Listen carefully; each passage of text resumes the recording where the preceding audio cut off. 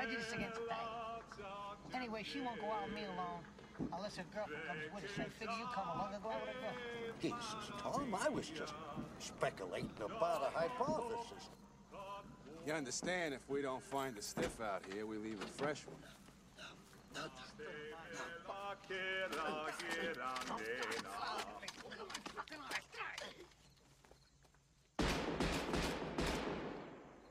As far back as I can remember, I always wanted to be a gangster. Real jerk. You wasted 8 fucking aprons on this guy. Who the hell do you think you are? Frankie Valley or some kind of big shot? When I fix a fight, say I pay a 3-to-1 favor to throw a goddamn fight, I figure I got the right to expect that fight to go off in 3-1. But every time I lay in bed with this son of a bitch Bernie Birnbaum, before I know it, the odds is even up.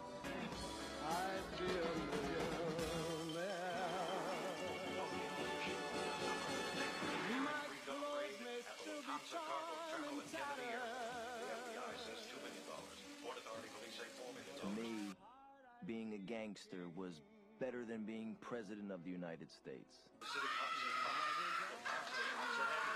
Even before I first wandered into the cab stand for an after-school job, I knew I wanted to be a part of them. It was there that I knew that I belonged. And to me, it meant being somebody in a neighborhood that was full of nobodies.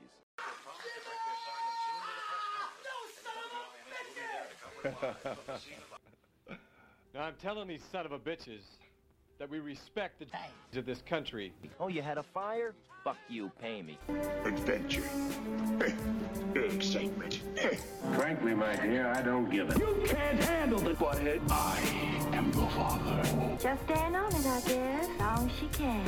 I love this fellow. Mrs. Hogwaller, you're gonna need a bigger boat.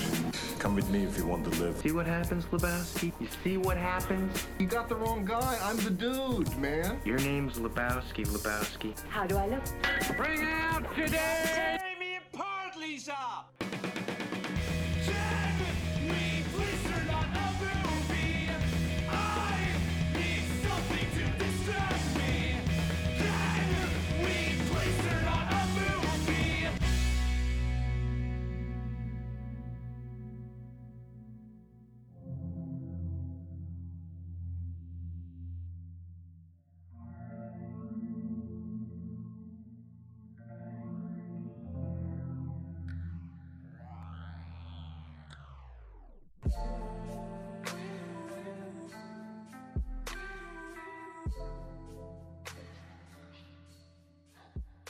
Welcome to the 24th episode of My Movie's Better.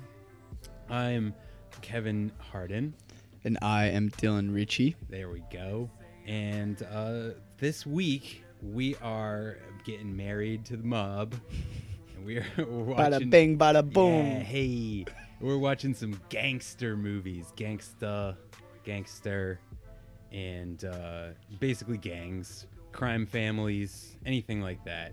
And we had some debate on the group about a particular movie that almost got picked this week. And I just want to put all of that to bed. I understand you guys who were saying that Kung Fu Hustle did not belong where it was on the poll. I understand what you're saying, but I have to disagree just on the basis that it is a movie about crimes and crime families. So I understand that you guys didn't like that, but hey, we're not covering it. So if you guys listening to this, you have no idea what I'm talking about, you should go join the Facebook group. We're a little disappointed in them right now, but I'm not because I'm always down to watch Goodfella'S.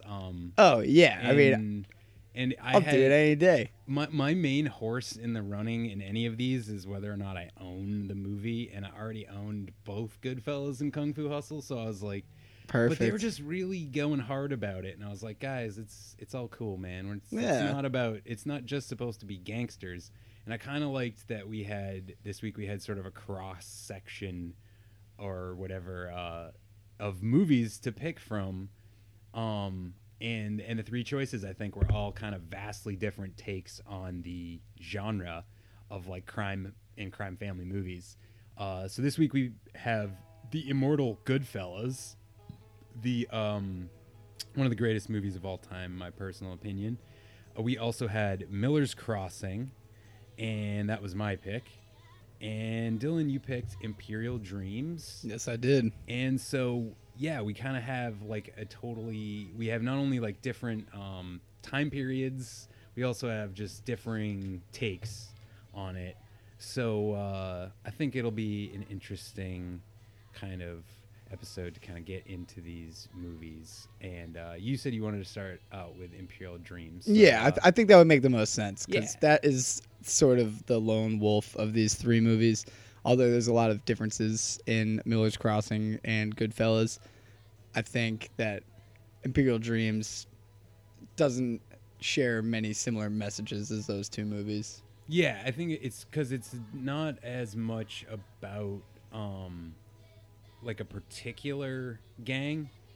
And I mean, obviously, I think it's mentioned in the film. I know he's he's in a particular section of town or street gang, but it's not sort of, and I believe they're Crips because they say "cuz" a whole lot. Right. But so I mean, I don't know if that's true. I just know a lot that's of like C words. Yeah, that's a Crip thing. I guess I have no idea. I'm white. Kevin's not a Crips. No, I'm not affiliated with the Crips in any way, or the Bloods. I have no non-biased. But yeah, it's more about our main character's hero's journey. But that was honestly why I liked that you picked it, because instead of having, I don't mean to say like run of the mill as in Goodfellas is run of the mill, but like I didn't want to just have an episode where it was like three like Sopranos like types of mafia movies, just because like there's more to that. There's Hong Kong cinema and there's a lot of gang type cinema in that. We could have even done like Ninja Turtles. Honestly, guys, you missed that one. Again. Right? Yeah, disappointed.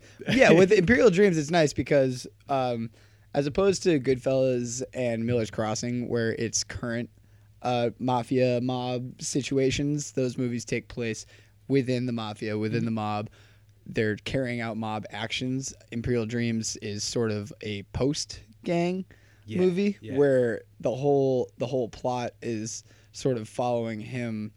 He just got out of jail and he's trying to stay away from it. Right. So it shows how heavy of an impact being involved in something like that does to you afterwards. It'd be as if they made a follow-up to Goodfellas, as if Henry didn't rat out every single person. I don't know, right. and he tried to stay away from the whole scene. If he had come out of jail, if Henry had come out of jail and not gone back to it, if he had actually listened to Paulie, stayed away from the drugs, and just tried to go legit, it would basically be Imperial Dreams. Right, yeah. If the second half of Goodfellas, instead of Henry becoming a massive cokehead, was him trying to stay clean and not like cheat on his wife all the fucking time.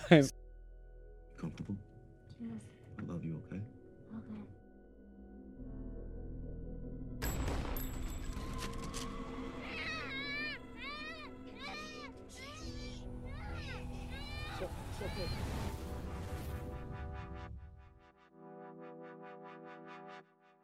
The hood is the cruelest of prisons, the most unusual of punishments.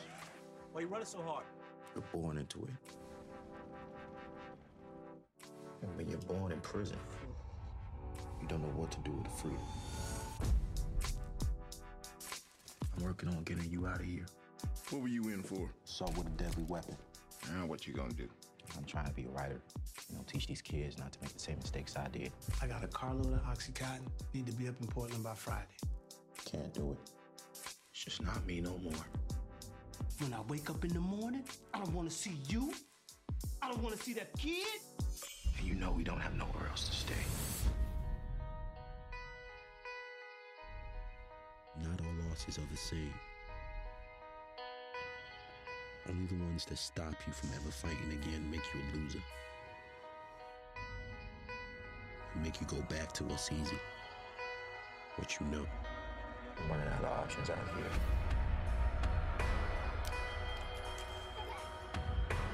All the other losses just serve to strengthen you. What do I have to do for my son? Prepare you for what's ahead.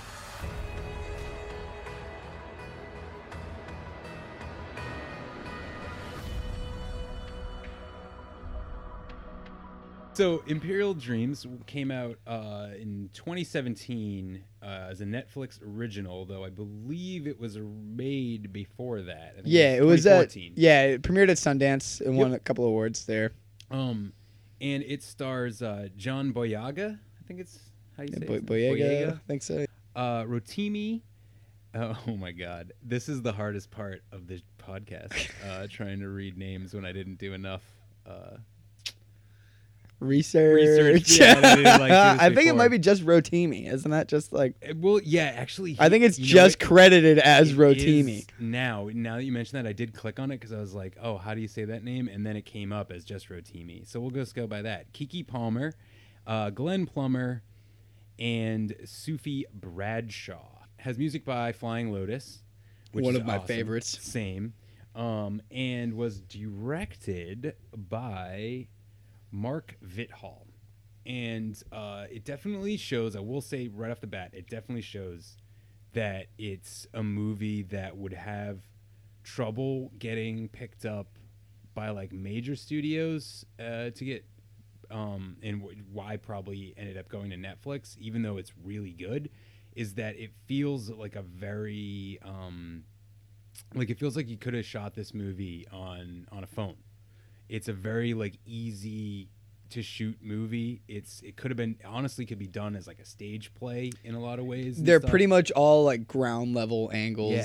There's no real camera tricks that you notice. And I really think that, like, honestly, the soundtrack really reflects that in a lot of ways. Like Flylo's music in it is really like that. I mean, and his music is kind of like this in general, but it's very contemplative. It's very like laid back and just kind of slow feeling, like, and it kind of gives you this California, especially Southern California feel, that everything's kind of like moving slower, like there's a heat to everything. And I really think that it helps and hurts the movie when it does that, but for the most part, it kind of creates this like almost sort of like comforting world around the character. Like even when he was in danger, I like knew that everything was okay. Right. And there was something like comforting about the movie. It, even through everything he went through, it never felt like it was.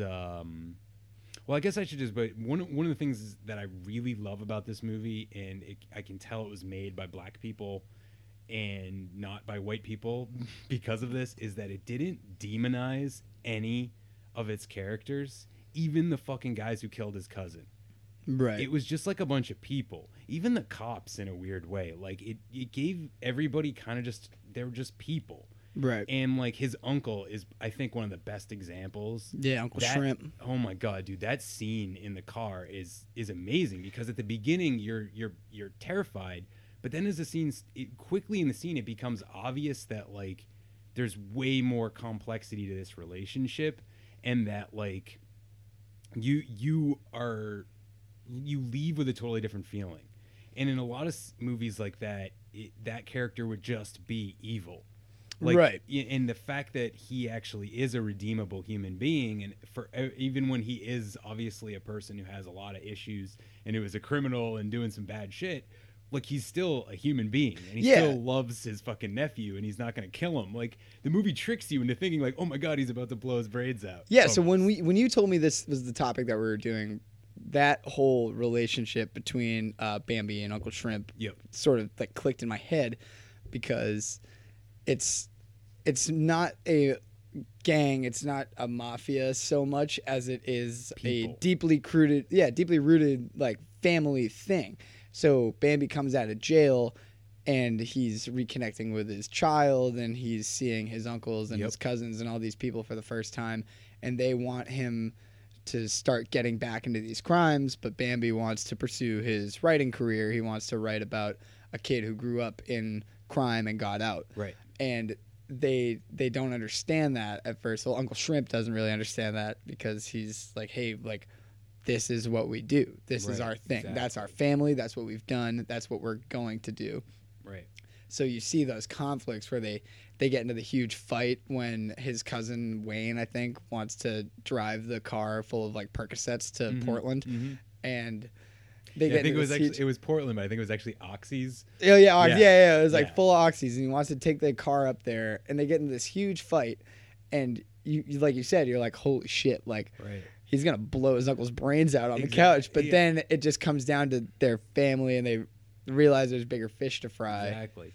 Well, and there's also a bit of like I think what was so powerful to me about that, particularly that scene where it turns around. So it's like, to kind of explain the story first. It's, you know, we have John Boyega has just gotten out of jail. He has a young son, and his the mother of his child is also in jail, and she's still in jail. And so he's kind of coming back, and his, like you said, he lives with his uncle. His uncle, you know, obviously is involved in crimes. It's the hood, as they call it. And but it's presented in a way like this is just how people survive. There are no gang colors in this movie. I thought that was a hugely interesting way to just show that, like, look, this isn't about organizations. This literally is how people have to survive. Yeah, that one specific scene when he was out on the corner with his son and the guy rode by on his bike. Yep. And was like, hey, man, there was a killing last night, so you might want to stay in. Exactly. It didn't show any gang affiliation. It didn't show anything. It just said, hey, man, this place is dangerous. Down. Exactly. You know, people are offering There's each other guns all the time. This scene where, because you never even really find out what happens. I think it's insinuated that it had something to do with drugs, but when he first is talking to the mother of his child, she's like, I had to do it. You know, so basically saying, like, I'm in jail. Like, she must have gone to jail. The movie doesn't really... Oh, so what I think happened there... completely, I don't think. What I think happened there was they were really talking over each other pretty hard. And that's a couple things I have a problem with this movie is the dialogue presented itself, in a relatively poor way. Mm-hmm. And there were a lot of weird things like that with people talking over each other.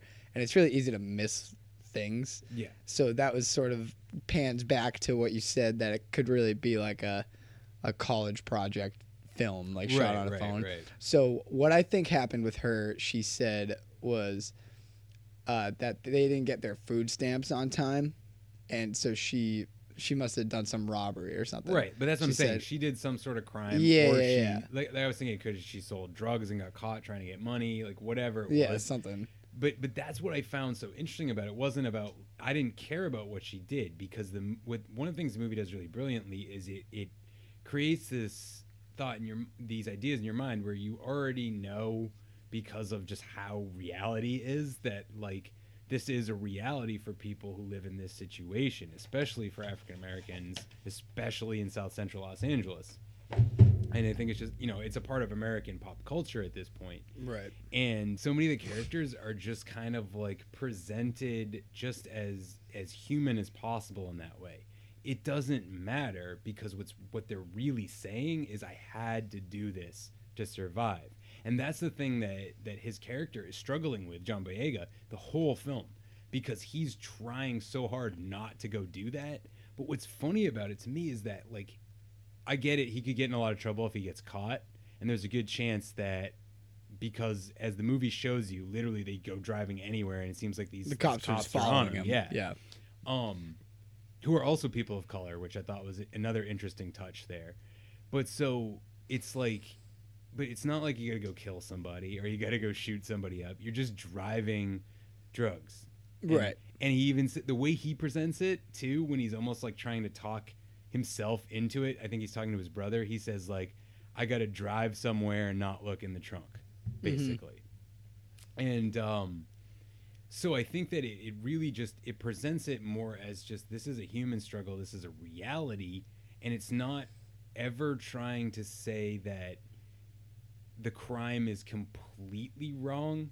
I feel like it's fighting between those two ideas.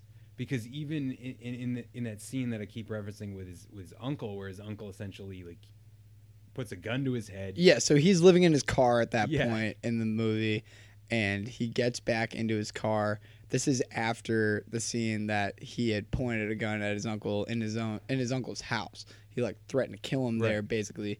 So John Boyega's character gets back into his car, and his uncle is there waiting for him, puts a gun to the back of his head, and John Boyega's son is sitting in the passenger seat. Right. So that's the thick of that scene. And it was basically because there. I mean, we kind of skip around without telling a lot of the plot. And I mean, obviously, if you haven't seen the movie, you should go check it out. It is on Netflix, which I know a lot of people have. Yeah, so it's a fun watch. Yeah, it's definitely a wicked enjoyable watch, and it's But so I would say the best way to put it is that he's essentially throughout the movie, like I said, struggling with the idea of whether or not he should go back and essentially it's like the thing in Blow. Should I do the crime one more time just so I can make this money and then I'll get out?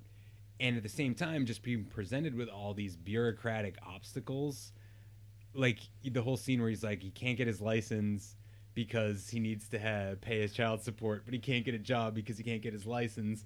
So he's basically just stuck. And it's like, what else can he do? And he keeps coming so closer and closer and closer. At the same time, though, you have this interesting juxtaposition with his brother, Wayne, who is trying to go to school. And he's sort of like, they always present him as wearing a suit and stuff. And he's kind of that sort of like guy who's trying to get out. He's always presented as like John is like the bad brother. And this is like the younger, protected brother. You know, it's a trope you see a lot. Like Boys in the Hood used it, obviously. Totally. So he's like the golden child brother. And now this kid is saying, I want to go do this crime. Basically because it was basically because they got into a fight. I thought a cool thing about what you just mentioned that they through the whole movie they present John Boyega wearing sort of Bambi, I guess his name's Bambi, which is awesome. Yes, we should say his name Bambi. He's wearing like jeans and a crew neck shirt the whole time, and they show Wayne and he's in a suit and a tie and this and that. And when Wayne finally decides that he wants to do the crime, he's at Uncle Shrimp's house wearing jeans and a big white shirt. Exactly. So when he steps aside from I'm going to go study at Howard, I'm going to study law, this and that, and he decides to drive that car to Portland, he's in the same clothes that Bambi would wear. He dons the uniform. Yeah, exactly. I thought that was like a really interesting costume take on that. Yeah. And it's because like it's also really interesting because it's as I said, it's a trope that gets used a lot. Boys in the Hood used it most famously, and in this film it's kind of turned around because one of the things I really liked about their relationship was that you had this, you know, as we're saying, so he decides he wants to do this stuff, his brother, I mean, and they get into this fight over it. That leads to the scene we were talking about where Bambi pulls a gun on the uncle, and there's never a resolution for the two brothers that's seen. There's never a point in the movie where they're like, hey, man, I'm sorry. Yeah, they just off-screen it. Yep. There's this one scene where Bambi's like outside of the bathroom and he's in the bathroom and he walks by and they see each other. But then the next time they're both on screen together, they're just hanging out and they're laughing and they're with the kid. Yeah. Exactly. Day. Exactly. And it's like, oh, yeah, that's because they're normal fucking human beings. I think that gets so reinforced in this movie that at first I didn't get it. It took me really towards near the end for it to sink in. At first I was kind of bored by the movie, honestly. I was like, this is cool. I like what this movie's saying. I love everything about it except for I'm bored out of my mind. I feel like they're just kind of walking around. They're just going places. And it wasn't until the end, because at about 8 minutes left, his son gets taken away by social services. And I was like, whoa, this movie's totally going to do it. There's no way they can resolve this in 8 minutes. And the movie knows that you're thinking that. So, like, it can't end with him, like, actually getting his son back. Maybe there's some sort of positive resolution. And I thought that at that moment, I was like, man, this is just like fucking real life. Yeah. That's what's been going on this That whole is movie. the best part about the movie is that it is something that maybe not me, maybe not you, but it's something that is a lot more relatable for most people. It is a real life situation. Yeah. And like you said, the pacing is pretty slow at a lot of points. You're literally watching him wait at the registry. You're like, they're calling A105. They're calling all these numbers. Exactly. They're just doing real life things. But that sort of brings out the beauty of it to me, that it's just real life things happening. Totally. Well, I mean, you could say the same thing about like super famous movies like Ikiru. Like him sitting on a swing set in like for a long period of time before he speaks. there's some people who are going to take that and be like, I'm bored by that. But there's other people who might be like, I'm bored in the moment.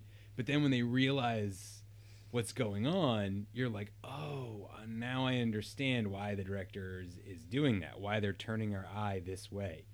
Because this film had I think it had a pretty, like, strong through line of, like, crime is bad, but it's necessary, but also you can rise above it. But then but the movie didn't end with, like, and then you're fine. It also kind of ended with, like, but you really can't. Not completely. And, like, just because Bambi has done everything that he's supposed to do, and he's been really good and he's tried so hard, doesn't mean that everything's going to work out for him exactly fine. Right. And that's not how most movies normally resolve. And I think that's a really great way to put it, because it's positive, but it's also realistic, that it's like at the end of the movie, it's basically like your kid is going to be in foster care. Because I remember one of the lines he says, like, I'm going to try to navigate this foster journey with him. Like, he's probably not going to, he's going to be in his life, but he's not going to be, like, taking care of him. He's not going to be his guardian, you know? And that's, the fact that he's so positive about that is what's great about the ending. But it also shows you that, like, there are obstacles that not just these people, I don't mean, like, that blacks in particular, because of the way this country has been set up, face every day, but anybody who gets put in that situation. And that says a lot about the prison system. And I think this movie, that's the intended target more than anything else. I think it was really important of them that they established a really strong social flaw. There's a really big social flaw in certain areas of the country. Right. They specifically targeted a neighborhood that seemingly everyone knew each other, everyone was involved. There was no escape from it. He's talking, there were those moments in the movie where he's writing and he's the narrator. Like, Bambi would be narrating, and it would be what he was writing for his book. And he's basically, like, explaining to you all these problems of the social life of this area. And if they had resolved it with a bright, happy ending, it would have lost so much reality to it, because they established that there are flaws, there are problems. It's not going to be all peaches and cream all the time. Right. And they lead you out with that, with the mystery that, you know, it's not going to be great all the time, you know? And I think also there's something interesting about the way that the actual project looks like. I guess you could say it almost is designed, not just, I mean, in real life as well, too, but I think the particular location they shot at, it has this prison-like look to it. The blue, like, baby blue walls, obviously these gated doors always are going to look like that. Yeah, something about projects always kind of bored. They bored you in mentally. Mm-hmm. But this particular location, and I really think it's the color, there's something about it that just screams like penal colony to me. And it feels like they really are, the characters are really trapped there. And I think that more than almost any other quote-unquote hood movie that has ever been made, I think this movie does that the best, as really saying that more than violence and more, because, like, for instance, the violence in the movie is almost like secondary. There's not a ton of it. The most violent act is when his cousin gets killed, and that scene never really has a resolution. And that's really important, because that's another thing the movie's saying, like, nah, you don't go get revenge. It's not like Boys in the Hood. Ice Cube doesn't drive down the street and find the guys and fucking take revenge and get away with it. That's not how it works. Right. In real life, you never fucking find those guys. Or if you did, you wouldn't be able to do anything but get shot by them yourself. Yeah, and that's what makes it more real. That is such a cool aspect of it. And his uncle, that was a big plot pivotal point for you knowing that Bambi wasn't gonna. Right. I feel like that was the one point where I realized Bambi wasn't gonna cave, because there were a couple points earlier in the movie with the whole driving thing and getting given guns and saying you need this and need that, where the viewer is almost concerned that Bambi's gonna cave and he's gonna do that one crime, like the blow aspect of it. He'll do the one to do the none afterwards. Exactly. But then after he watches his best friend get killed, and his uncle offers him a gun and is like, let's go find these guys. Right. Let's do this. And Bambi turns it down. That's when you know that he's taken taken the correct road. Exactly. But it's also interesting because in most movies like this, and even in this movie, I felt it a little bit at certain times. So it's the same thing in Scarface. It's the same thing in Goodfellas. Obstacles are placed in front of the character that are unfair. And you, as a viewer, no matter what the situation is, go, well, that's unfair. Right. And you start to root for them to do it. You go, well, yeah, go fucking drive the fucking Yeah, Oxys. just fucking do it, man. Don't look in the trunk. Don't look in the trunk. The fucking government's fucking with you, man. Yeah. Do it. Fucking Hernandez is going to follow you anyways. Right, and that's how most gangster movies do play out, is that you cheer for them up into the point where they break a moral that you cannot abide by. You know, you can't abide by this particular thing they've done. And in most cases, it's that they just go too far. But it's like at first in Scarface, you're like, hell yeah, go for it, man. By the end, you're like, oh, maybe this guy's gone too far. Right. And it definitely feel that in Goodfellas. Yeah, exactly. There's an alienation that the character goes through from everyone in their lives. And it's like Bambi is fighting that throughout this whole movie. And he never caves, even when he comes close. There, like, for instance, in the scene where he gets his cousin's gun after he gets killed, and he hides it, sort of as this like another thing to make you think, oh man, he's still keeping this like connections to that old life. And then he goes and gets the gun, and you think he's going to like be like, hey, I'm gonna go do something, I'm gonna do a robbery, whatever, I'm gonna go help the uncle, and then it leads you to this scene where. Like, we've been talking about it so much, but let's actually go through it. He pulls the gun on his uncle. He fucking gets his family out of there, basically. He gets his brother out of there. And he's like this, you know, kind of trying to be like, this is it. As you said, then his uncle appears later in his car. And this scene I thought was the most important scene of the whole movie because it said so much about not just Bambi's character, but about pretty much every character in the whole movie.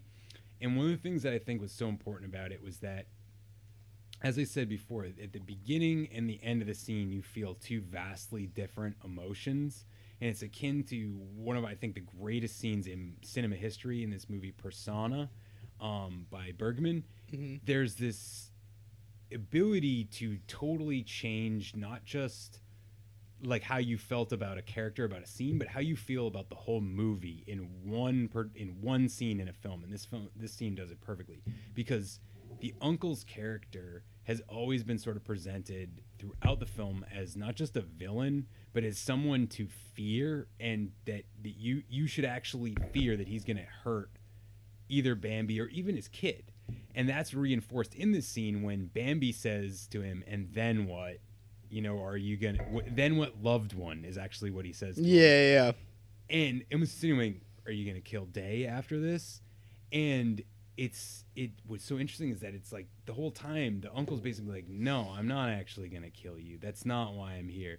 But like, you've disrespected me. I am still a human being. And it reminds you that like this guy has his own shit, and yes, he is not the best person in the world. He's shown you that in this film, but that's only a small snapshot of who that character is as a person. And as he leaves the car, there's a totally different feeling because you're like, not only are you relieved that like Bambi and his son are safe, but there's also this bit where like the uncle kind of convinces you that there is a truth to what he's saying. Yeah. Like, I had to raise you to be a certain way. And in a way, the way that the uncle raised him made him into the person that he was. 1,000,000%. So, like, I thought that scene was so pivotal to me. That was one of the only scenes that I had to go back and watch. Not had to, but did go back and watch twice. Yeah, because every single line of dialogue in that scene is super important. It's super important. That is, I'd say that's the peak of the movie. Me too. Yeah, where that's where it peaks. It doesn't dramatically drop off cliff at that point, but that is 100% the peak of the movie. Right, because I think right after that you do have, you know, this kind of interesting, weird, different ending that we mentioned before. But I did like it because again, it was uplifting but not unrealistic or silly to think that it could happen that way. And I really think that that's like the biggest thing this thing had going for it, aside from its overall like message, which I was super on board with, was just the fact that it was really real. And there aren't a lot of movies that are like that. And it's funny that one of the characters, I think it's actually the cousin, at one point says, when you write this, keep it 100. Like, keep it completely real. And he reinforces that a couple times in the script in different ways. Like, I'm keeping it real or whatever. Yeah. And that's the whole movie. It feels more realistic than a lot of movies I think I've ever seen. So yeah, and I know I said it before, but the whole aspect of it just being very real and very down to earth. Yep. And I mean, Miller's Crossing and Goodfellas were fantastic movies, and not to say that there isn't reality to those stories, because I understand that Goodfellas is based on reality, and Miller's Crossing not. Right. But still, well, like, but those things happened. Yeah, yeah, those things happened. But for the current day, something like Imperial Dreams is something that more people can watch, even if you aren't from that sort of area or of that type of family. You can understand the reality behind it. You know, totally. And Officer Hernandez. His last name in real life is Hernandez, so that is one lazy aspect of the movie that I had to point out before we finish this. I always love when they do that. Yeah, it's like Maximiliano Hernandez is his name. I believe. Yes, it is. I know I've seen that guy in other stuff. He's in Agent Sitwell. He's in the MCU. Marvel, he's in like Agents of Shield and Thor and all those movies. Yeah. He's been in lots of stuff. He was in Hotel for Dogs. Hey, we'll be discussing that at some point. Right. So yeah. No, Imperial Dreams was a great movie. Definitely a recommended watch.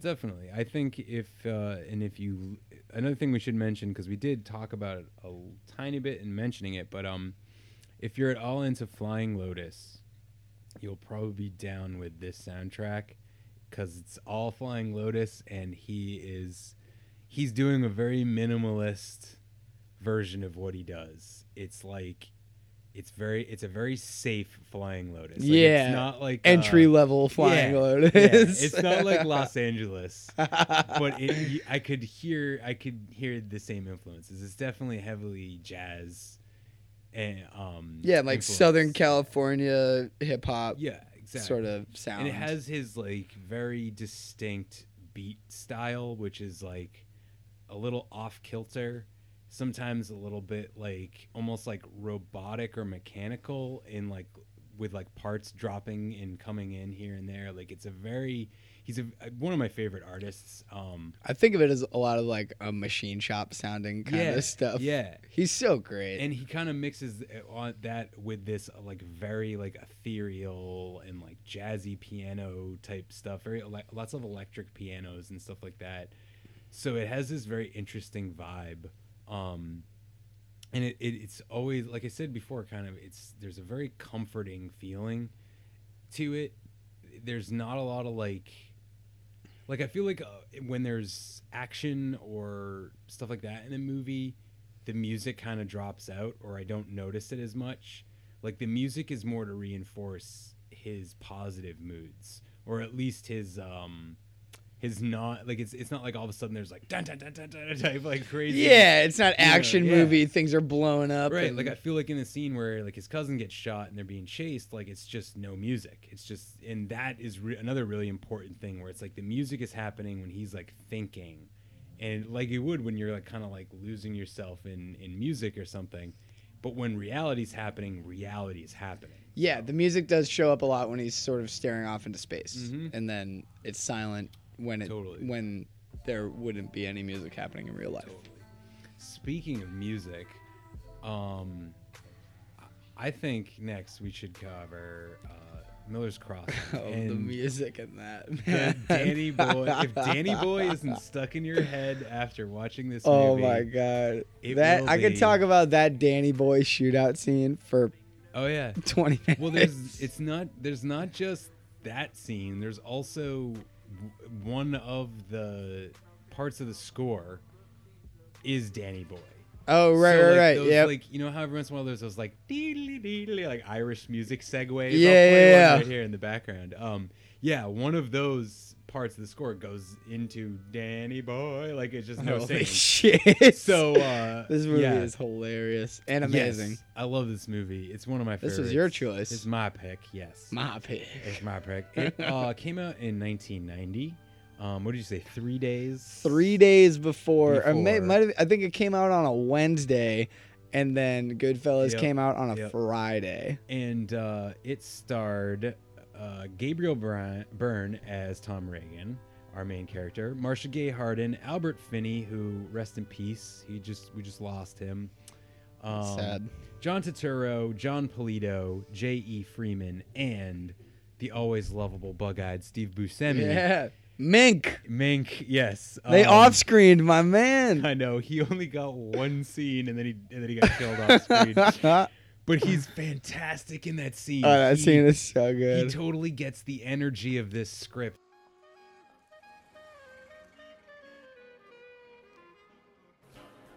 Oh, Tom, what's the rumpus? Mink? See, you got your hat back. Yeah, whatever. Not a thing, Tom. Look, if it ain't my business, I got not a thing to say. Listen, Bernie wants to see you. It's important. Yeah, well, I'm right here. I'm not made of glass. Yeah, but he's nervous walking around in public, Tom. He's the right guy, but he's very nervous. I mean, who wouldn't be? Look, I mean, the spot he's in, who wouldn't be? He asked me to ask you to ask Leo to take care of him. You know, put in a good word with Leo. Leo listens to you. Not that Leo wouldn't help the schmata anyway. Kind of like Bernie, a square G like the schmata, a straight shooter like him. I don't get it, Mike. Oh, what's to get? It's as plain as the nose on your face. I thought you were Eddie Dane's sycophant. Yeah, Tom, that's right, but a guy could have more than one friend, can he? I mean, not that I want the Dane to know about it, but a square G like the schmata, he's the right guy, Tom. He's a square shooter. I know he's got a mixed reputation, but for a Sheeny, he's got a lot of good qualities. What's going on between you and Bernie?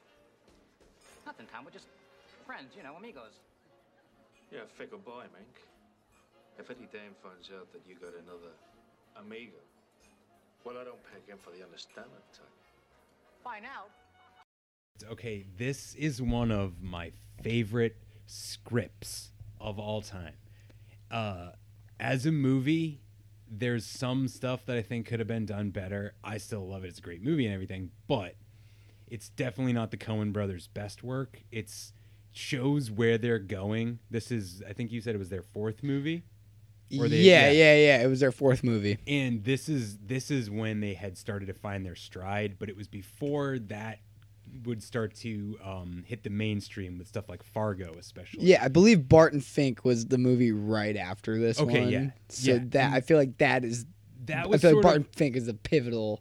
That was sort of the first time because that one actually, I don't think this film got nominated for any Academies, but I'm pretty sure Barton Fink won one, actually. Did it? I'm pretty sure. If not, I think it was actually nominated. Computer, come in. Yes. Barton Fink had its premiere at the Cannes Film Festival in May 1991. In a rare sweep, it won the Palme d'Or, as well as awards for Best Director and Best Actor. Turturro, it was nominated for 3 Academy Awards. That one's a weird movie because it's one of those that's like, not to get too into it, but that's one of those that like is universally both loved and hated, like 50-50. Absolutely. I've actually never seen it, so maybe one day we'll cover it. Really? Yeah, I've never actually seen it. And I love smokes. both John Turturro and John Goodman, so I just never watched it. Wow. All right. And I love the Coens keep too. that in mind. But so this film is about Prohibition era gangsters, Irish, Italians, Jews, and it's the scripting is like the amazing. It's almost like a parody or a light satire of 1930s gangster movies. And I wanted to talk about that just off the top because we're also going to get a little bit into that, or at least I'll mention it now, in Goodfellas because oh my God, Martin Scorsese. Yeah, that's his name. That's totally his name. Was highly influenced by 1930s gangster movies. And I think the Coens also tried to, at the very least, they tried to make their own 1930s gangster movie. So, Dylan, what did you think about this movie? Of Miller's Crossing. Yeah. So, I thought that, like you mentioned, it was very, very lighthearted for being such a relatively serious topic at the base. I thought they established a really cool line of characters, and they sort of just throw you into the fire. Whereas, if we were talking about Goodfellas later, where there's a lot of build-up, you kind of start at the the brass tacks of a story with nothing happening, and you get like the climb to success and then the fall. This one, there's no climb, there's no fall. You're in the middle of it. These characters already have a conflict that you're just introduced to, and the Coen brothers set it up in a way where it's comedic, but it feels like it's not supposed to be. Right. At the same time. Well, I think one of the things that they do really well is they allow the actors and the characters to speak for themselves, so to speak. And like I think one of the greatest examples is in Big Lebowski with the dude. Immediately you're drawn to the character without him actually saying a single line from his first scene. Yep. And they do that really well with this movie too. I think actually it's funny though, the character that gets that, though Albert Finney as Leo O'Bannon is amazing, and if you ever go watch a James Cagney movie after watching this, and you'll be like, holy shit, he's playing James Cagney. He's doing like an amazing James Cagney I don't want to say impression, but he feels like he could have fit into one of those movies. However, I think the guy that steals this movie is John Polito as Casper, the Italian mobster. He steals the movie to the point where they knew they had to put him in the opening scene and let him actually kind of open the movie for Is that Johnny? No, he's the guy he's the bald Italian gangster who's at the very beginning of the film. Yeah, the mustache. Yeah.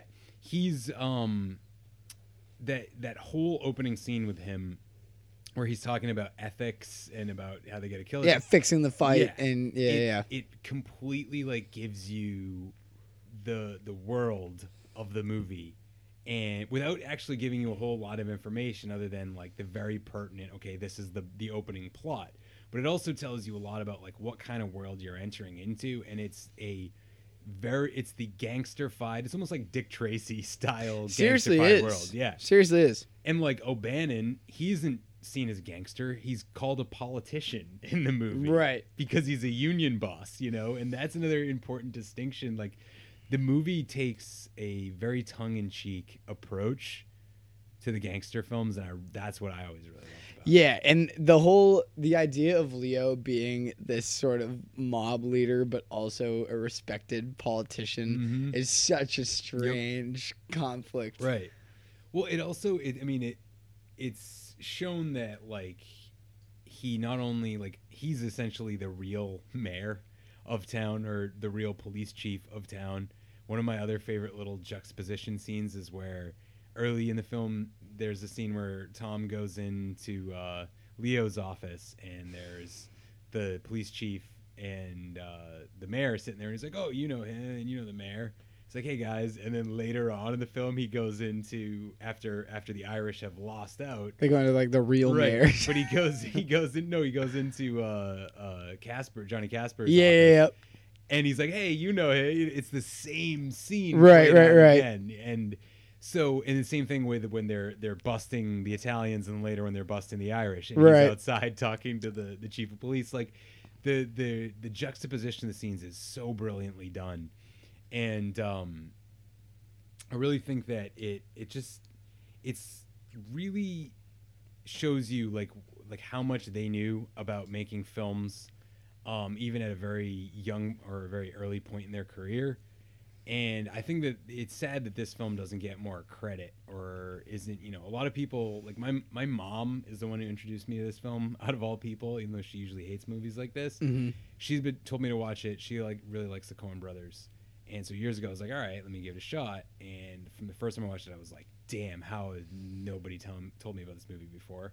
Because it is really fucking good. And it's one of their better movies.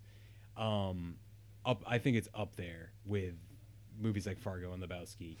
Yeah, to be honest, I'd never knew it existed before I had to watch this. It's kind of like Barry Lyndon for Stanley Kubrick. It's like everybody knows their movies, but they don't know this movie. Yeah, and when I watched this, I agree. It was up there with some of the greats of the Coen brothers that I watched. It's not quite like Lebowski or Oh Brother status for me, but it's definitely up there. The one thing I noticed about it the first time I watched, and we were talking about this earlier, is that it doesn't feel like it was released in 1990. Well, how so?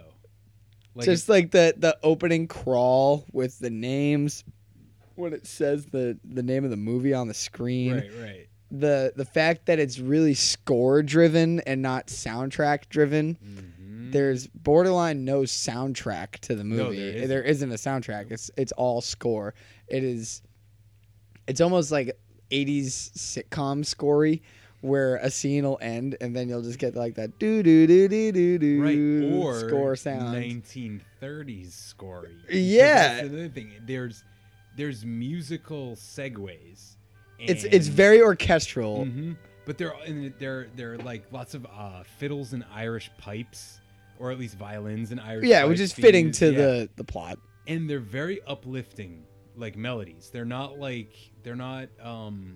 what you would normally have in a movie like this. However, when you start to think about it, you're like, it is very what's the word I'm looking for? Not historical, but it's right for the time period. Yeah. I forget what that word is, but and it fits in with what kind of music would have been available then, which is one of the things I really thought was important about the soundtrack. It is a little off-putting. I know a lot of people have pointed that out about the score, where they're like, it's weird that music plays. Like, it's like, yes, but it also kind of puts you into the mood the movie wants you to be in. Yeah, I'm not gonna be pissed off that a movie about the Irish mafia has traditional Irish music playing in between scenes. It's also a very goofy movie, and it's an uplifting movie in the sense that it doesn't ever really want to put you. It doesn't make you want to think that this stuff is bad. It's one of those sort of like it's pulpy, like a lot of their stuff is. Absolutely, absolutely. You know, like even in the saddest points of The Big Lebowski, like it's hard to really cry about Donnie, you know, because everything around it is so ridiculous and silly that like it's hard to feel as emotional about it. So I think that the musical choices are really, really important, and I think their films, they do it amazingly. It's one of the things that makes Fargo so interesting is this juxtaposition of like pop music and then a score that has moments of it that are very frightening music, you know, and really builds it up. But it always comes back to this like kind of mundane, regular, everything's normal sort of feel that permeates the rest of the film. And I think in this film, it just kind of really helps to always make you feel like, well, everything's going to be okay. Because that's what really, this is the type of movie that it is. I guess is the way to put it. It's a pulp movie. Yeah, so I feel like when they establish our protagonist, Tom, throughout the whole movie, you quickly realize that this man isn't the toughest guy of the bunch, and he's not like. I think that he is like tough in a different way. He's tough in a mental and a like he can take a punch and not, but like and they present you with this protagonist who is just for the first almost hour of the movie is just getting the shit kicked out of him in every different location. He's also like what I find so interesting about it is he's your typical like Irish badass. It's like that Irish stereotype that they like Irish men especially can never ever not have the last word. So when he should just shut his fucking mouth, he has to say something He else. does it at the door, I think, like 6 times in the movie, where he's leaving a room and the other guy could have the last good word, and he'll just sneak in a not very useful comment and shut the door just to get that last little tidbit. It's also what kind of weirdly, though, what makes him tough is that he takes his beatings when he knows like he should. Like one of my favorite scenes in the movie is when he finally reveals to Leo, his boss, that he's been sleeping with his girl. Oh, that's Marcia Gay Harden. Who we also I gotta give a huge shout out to Marcia Gay Harden, spelled with an E, but still name just like mine. She is love a Harden. Exactly. She is amazing in this movie, and her character is great too. But when that she crushes it. When that pivotal scene happens and he's walking away, another great thing, the Coens, they just know, they're so good at like setting scenes.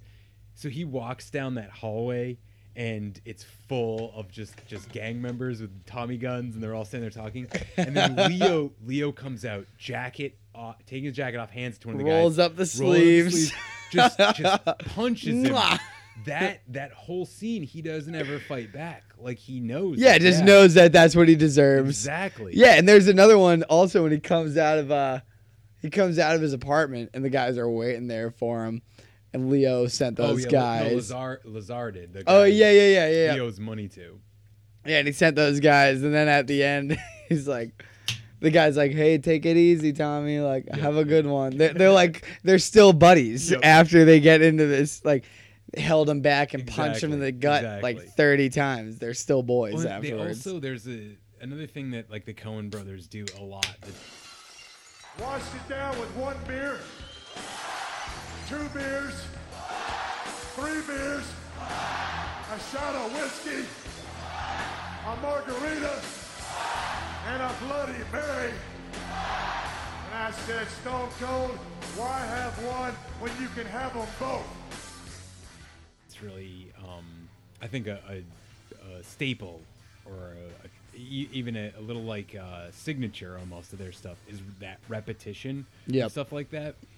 Especially like we mentioned earlier, reusing scenes or the same thing happening, almost like deja vu happening in a different place, to actually repeating lines over and over again, even if it's not the same character. Like, characters will say the same line at different times to a character in a movie and stuff, in their films in particular. And it's very interesting. This film does a lot of it to kind of show you like almost that it almost makes it feel like all of it's like immaterial and all this stuff that's happening doesn't really matter. And I think that's kind of an interesting way to look at the whole idea. It also doesn't make a distinction between gangsters and anybody else. Like, the cops in the movie are gangsters too. You know? Yeah, well, everyone in the movie seems to be a gangster. Yeah, so it seems like Tommy is on the cop's side. So every time they come in and raid the club during the Prohibition era because they're all drinking, Tommy just goes directly up to the chief of police every single time, and they just have a great old conversation. Speaking of that, that's another thing. The Prohibition era is obviously, as I mentioned and you just mentioned, when this takes place. And I love how constantly you're seeing not only like everybody in the movie drinking, but like obviously like the chief and the mayor are both drinking, and then talking about how they're gonna go shut down people for drinking, and like it's just, there is no law basically, and it's like Leo's in charge, but then when Casper goes in charge, it's just everything reverses, but it's the same rule of law, just Casper's the guy at the top now. Right. And so I think that was a very interesting way of looking at it. Like, to compare this to Goodfellas definitely sets a distinction between gangsters and cops. Mm-hmm. And I think that actually might be more realistic, at least definitely to that time period. As opposed to maybe, say, the era where this movie takes place. Right. Because this movie took place in a time that was much more like, honestly, racist and race segregated. And also, in that way, therefore, controlled by gangs and by race relations, as in, relation to each other. So it's like, hey, if the mayor's Irish and the guy running the town's Irish, they work together. Right, whatever. exactly. He got there because he's Irish or whatever, and that's, right. There's less of that, even though it still happens now in Massachusetts State Police, and where you have patronage and other stuff like that. But this movie takes place is definitely like the height of that era. Right. Of patronage and of like gangs of New York is almost a way of looking at this film. I also think another thing we've kind of glossed over is maybe one of the greatest performances in this movie, John Turturro. I was as the borderline man, gonna interrupt you to bring this up. Yes, the man who responsible. Bernie, yes, the man responsible for it all. So this film is about a bookie who is selling the habits of a fight fixer and gambler, and that gambler wants to kill this bookie, and that bookie happens to be dating the big mob boss's sister. Did I say that right? I don't know if I did. If that doesn't make sense when I listen back later, I'll correct myself. And that bookie's sister happens to be dating the big mob boss.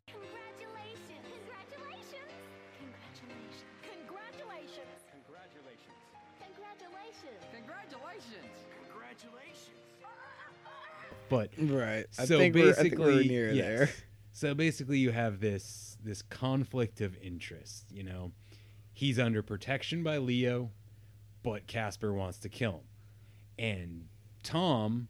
And I think because Tom is put in the situation early on as the as the protagonist, it kind of becomes at the beginning. The viewer kind of sees it his way. I feel like, where he's like, "You're really gonna risk it all for one bookie? You know, just give him up. Who cares?"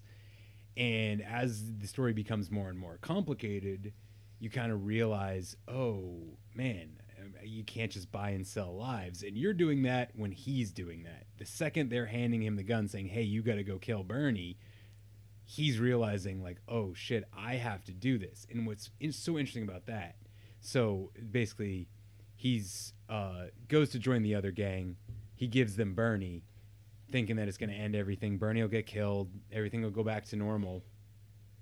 And he'll just, lie to Bernie's sister, like he's been doing, his girlfriend. Yeah.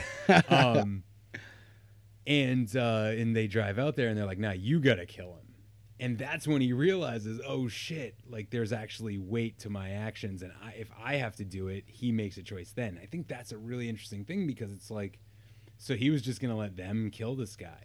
But because he has to do it, he spares his life. I feel that turns back to what we were saying earlier about Tom being accepting of what he's owed as far as beatings and stuff goes, and that he's not necessarily like the mafioso type, but he's just sort of like an Irish strong arm. Right. When he's given that pivotal decision, not decision, he's told that he has to whack Bernie. Like they're like, oh, the boss wants you to do it.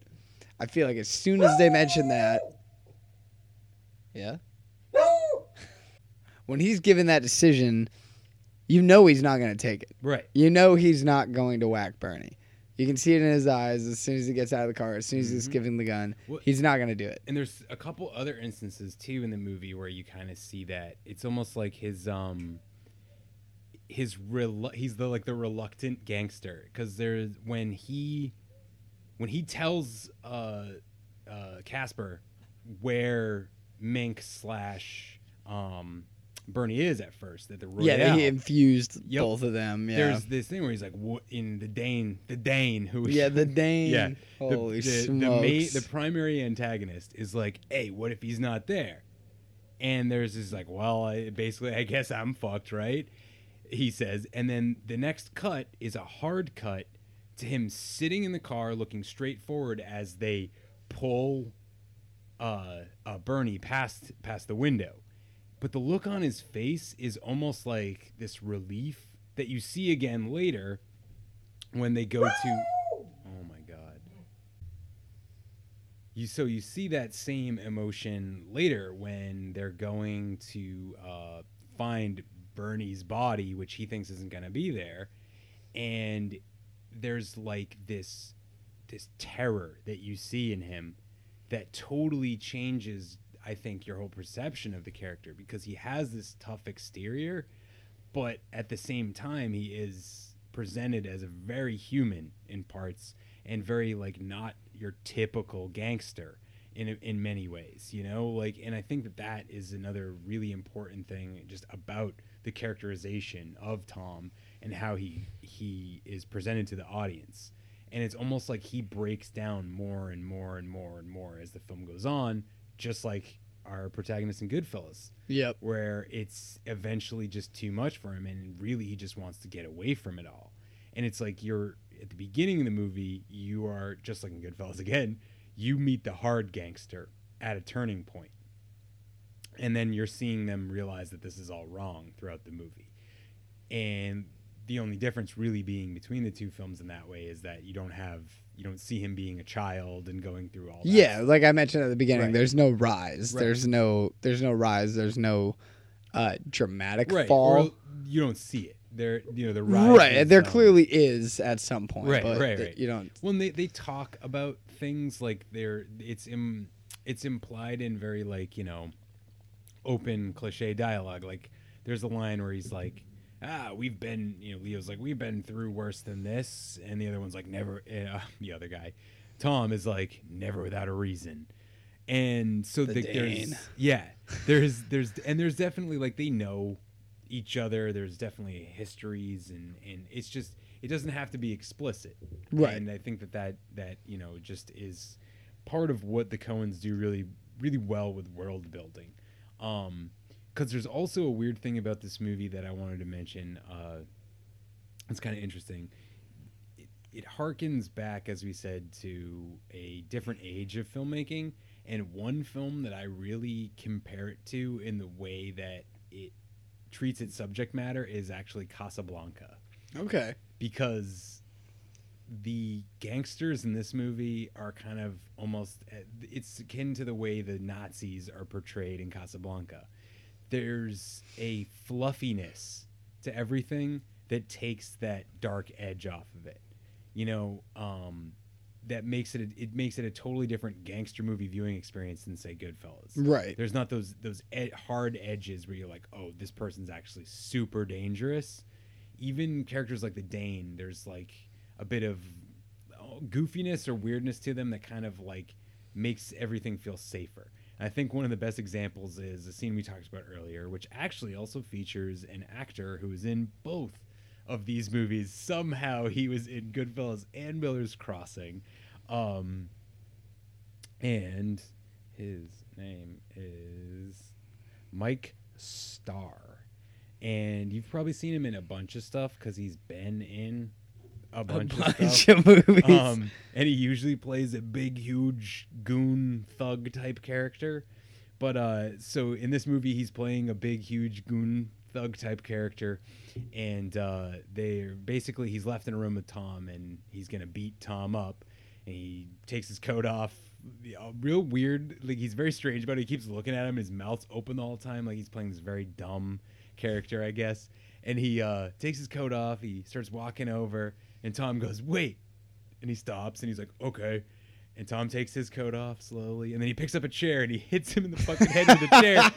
And the guy just goes, Tom, Come on, Tom. Walks out the door, and then one of the other goons comes in and he rushes Tom. They have this fight. So they start beating the bag out of each other. That leads straight into a thing you mentioned earlier, which was all the police come flying. Yeah, one of the into it. first of several police running in. I feel like we wouldn't be doing it justice to this movie if we didn't mention I think of it as hyper reality of cops coming in and shutting things down, because it is very seriously cops coming in and shutting it down, but it's them just beating the ever-living shit out of people and taking gun violence to the extreme. There's another scene. As that cop says, they say make it hurt, we make it hurt. There's the other scene where they come up to the speakeasy bar and they like throw like a smoke, they throw some sort of like a Molotov or something into it and just wait. And then one guy comes out. And there's a line of 40 cops just outside there. Yep. One guy comes out, he just gets shot and killed, and then some guy in there just starts shooting at him, and then every single cop just starts unloading. Yep. The cops open up a turret, they start shooting at him with this military grade turret. It is so over the top, and I think that is one of my favorite parts about the whole movie is the gun violence being so comedic. That like gives it the lighthearted feel that you're not as again, we'll talk about it more, but in Goodfellas, when there is gun violence in Goodfellas, it's genuinely concerning. There's sadness to it. There's problems to it. It's worrisome. You lose characters you like. Right. With this, to go back to jumping all over the place, but going back to Danny Boy, like I mentioned at the very start of this, that Danny Boy shootout at Leo's house, where the guys get killed in the first floor of Leo's house. He's sitting there listening to Danny Boy on vinyl in his room. 2 mobsters are walking up with machine guns, and Leo somehow snakes his way out of it. He crawls under the bed, shoots one of the mobsters in the foot. The house shoots him in the fucking head. The house is burning down while this is happening. And Leo jumps out the window, leaves one of the mobsters in the house. He's looking around for Leo, and Leo starts shooting him in the back from the window. And while he's spraying him with bullets in the back, the guy's flailing around and shooting all over the place for a solid 20 seconds. Right, and then Leo fucking in his bathrobe, and I'm guessing slippers, mind you. They were slippers. He slipped them on. They zoomed in on his feet while he put them on. That was like a pivotal part of the scene. He's like, oh, fuck, I got to do this now? Are you kidding me? He starts fucking walking across the lawn, just fucking shooting. It's oh my god, it's unbelievable, and this classic. Great Danny Boy's playing. But the whole idea of spraying someone with a gun and they just start flailing and shooting all over the place appears multiple times in the movie. And it seems to be, I honestly think I remember seeing it in Oh Brother and some other Coen Brothers movies. Yeah. I think that might be something. Honestly, I'm going to have to revisit it. That's the movie I would most say is like spiritually a successor to this film. Oh Brother? That film takes that period of time in totally history and does the same treatment to it. And it's what I love about that is that it's like this oversized world that is ripe for movies, and they have such a ability to take these like callbacks to a really classic era of cinema but modernize it at the same time. Like, there's a lot of the stuff in this movie that feels like it comes from like John Ford westerns and stuff like that. I mean, obviously they're film school guys, so that's probably why, Right. And, they're film nerds. Right. That's another thing that you notice big time about both these movies compared to Imperial Dreams. These are these educated film school guy movies. They're really, really good because of that, but also they lack a bit of reality because of that at the same time. Right. And this movie in particular is so far removed from reality, but it's really American legend. It feels like, Shakespeare in a way for America. It really does. Yeah. It's adding a comedic bit, but also I mentioned Dick Tracy earlier, and that's what I'm always reminded of when I watch this, because it feels like it could have been an episode of Dick Tracy in the way that, the only characters that ever get hurt or die are the ones that aren't necessary. The bad guys and the good guys are always there to fight each other next week. And there's a bit of that. There's a bit comic book cartooniness to this movie that really makes it unique. Yeah. There's not a lot of mob movies that fall into this category, basically. So for these movies that we're talking about right now, I'll leave out the one we haven't got to, but with Imperial Dreams, that feels like genuine real life. That feels like absolute real life. Goodfellas feels like real life, but there is a little bit of inflation to it. I have a thing to say about that, but go on. Yeah, that's why I kind of just try to slide it in without going much, because we got a lot to say. I have a lot to say about that. But this one, like you said, comic booky is the perfect way to describe it. It's still somehow in the roots of it feels like real life. Mm-hmm. There's definitely a reality to it. Things like that genuinely happened, but the hyper realism of them makes it a bit comedic, a bit lighthearted, a bit more digestible to the everyday viewer. Right. It's like Paul Bunyan. But, exactly. It's like you knew something sort of happened, but like the man didn't fucking. There's a really tall guy, all right? He made fucking killer pancakes and he rode on a fucking ox that was like light gray. Yeah. You know, and that Did became he fucking smash Bull through a Bunny. cave? Yeah. Like He a fucking mountain? he wasn't actually a giant. Sorry, Yeah, guys. exactly. You know? But and it's just oversized version of the story. Exactly. The thing about Goodfellas to me is, and I'm just gonna go right into this because we Fuck might as it. well start talking about it. Yeah, we gotta. Goodfellas is photographs. That's what I always say. That movie is a series of photographs that you're seeing brought to life. And if you go back and watch that movie and just think about nothing else but the color that you're seeing on screen, and the scenes that Scorsese is setting up for you, it's a bunch of photographs. It's a bunch of like Renaissance paintings almost, and they're every time I watch it, I'm like, good. Yeah, I'm blown away by how he does it. One particular one that sticks out to me is when oh my God, Lorraine Bracco is bringing the kids in to see him in jail, and there's this one scene where it's like a bunch of families in a waiting room, and she's like right in the middle of it. It literally is a modern Renaissance painting brought to life. It's like a snapshot of a moment in time.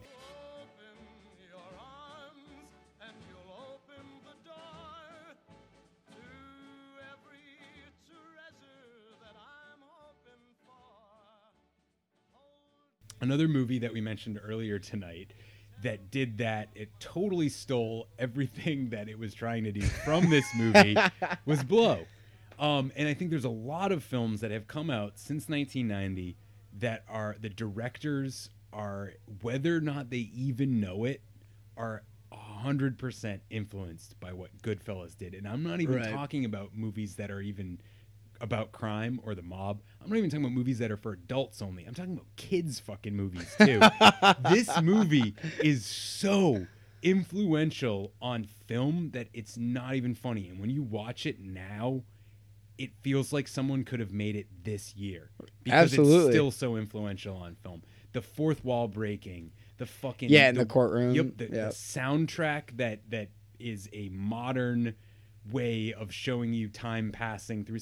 Every biop now does that. Every single biop ever that has come out since 1990 is just Goodfellas with whoever they're doing it with. Right. And it's because he did it so well that like it's inspired just so many generations of directors and just people who work on film in general.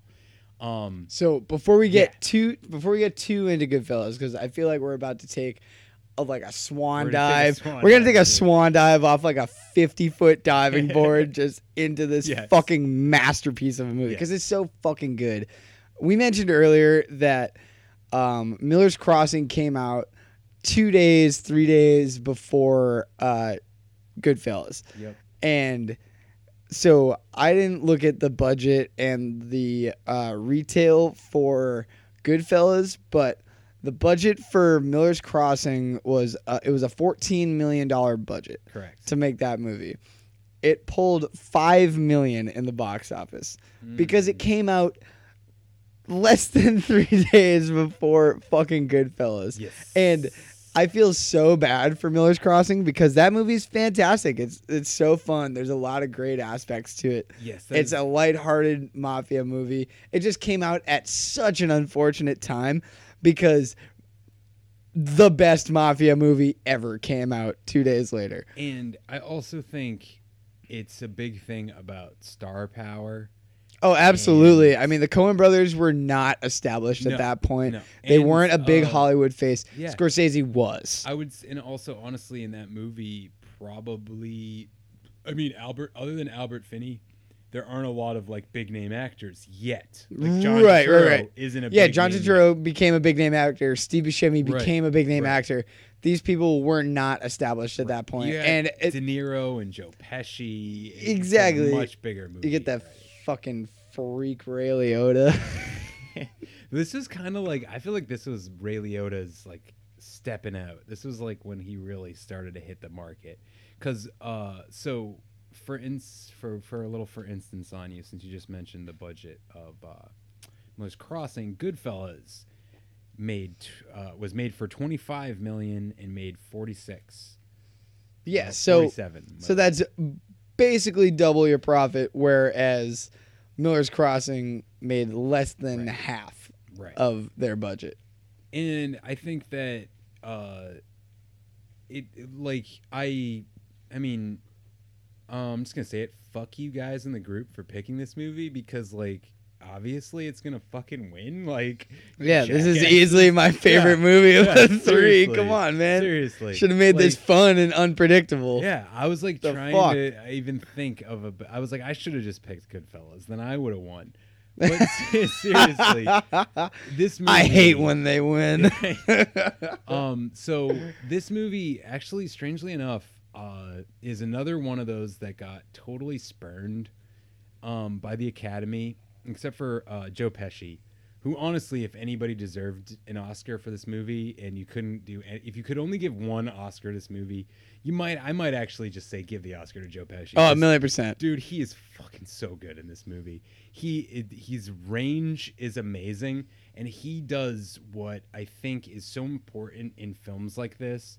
He perfectly embodies the dangerous, hateable, lovable character all at once. He's all these things. He's like a whirlwind of emotion going on all at once. Yeah, he's a fiery little mole Right. rat. Well, his scene, obviously his most famous scene in the movie, the you think I'm funny like a clown.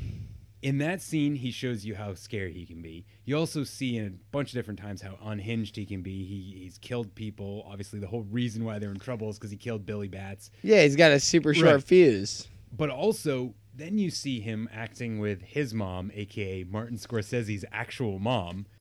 She's right around here somewhere. Just keep quiet. I don't want to wake her up. Oh, Yeah, look who's here. Look who's here. What are you doing? What happened? No, nothing. I hit something on the road. Give me a thing. What happened, Jim? What happened? How are you? I haven't seen you so long. What happened for you? I hate to see him that way. You too. How are you? What happened? Tell me what happened. Well, he came in, you came in. I figured, I'm so happy to see him. Look, go inside, make yourselves comfortable. I'll make you something to eat. Go to sleep. No, I can't sleep. Not while he's home. No, I haven't seen him so long. I want to see him. Good, you just go inside. This stuff is great, but it's like a lead. So tell me, where have you been? I haven't seen you. You haven't even called or anything. Where have you been? Well, Mom, I've been working nights. And? Well, tonight we were out late. We took a ride out to the country, and we hit one of those deers. That's where the blood came from. I told you. Jimmy told you before. Anyway, it reminds me, I need this knife. I'm going to take this. It's okay? Is that who it is? Yeah. I did not know that. Oh, get ready for this. That get is ready for crazy. This. His dad's in the movie, too. What? Yes. You've got to be kidding me. The guy, so he plays Vinny, who is the guy who he's not the dude who shoots Joe Pesci in the head. He's the old white-haired guy with glasses who's with the dude who shoots him in the head. The dude who shoots him in the head is Mr. Big from Wayne's World. You've got to be kidding me. What is going on? Right? But so, spoiler alert, Joe Pesci gets killed. Boom. Yes, but yeah, so and then he's Tommy. He's also the guy. He was gonna get made. He's also then the guy who calls Robert De Niro because he says, "Who's Vinny? Who's Vinny?" Right. Tells him Joe Pesci's dead. So yeah, but Martin Scorsese put both his parents in this movie, which to me proves that if you want to make the best movie of your career, put both your parents in it because this is the only movie where both his parents are in it. Okay, yeah, just need it for a bring little it back, though, Well, the poor thing, I hit him in his, we hit the deer in his paw, what do you call it? The paw. The hoof. The hoof got caught in that grill. I gotta hack it off. Ooh. Come on, it's a sin. You gotta leave it there, So anyway, I'll bring your knife back if they do that. Anyway. Delicious. Thank you. Why don't you get yourself a nice girl? I get a nice one almost every night, Ma. Yeah, but get yourself a girl so you could settle down. That's what I mean. Settle down almost every night, but then in the morning I'm free. I love you. I want to be with you. I'll just settle down. How's your friend Henry there? Henry, what's the matter? You don't talk too much. You talk a little bit. You've been quiet for. You don't eat much. You don't talk much.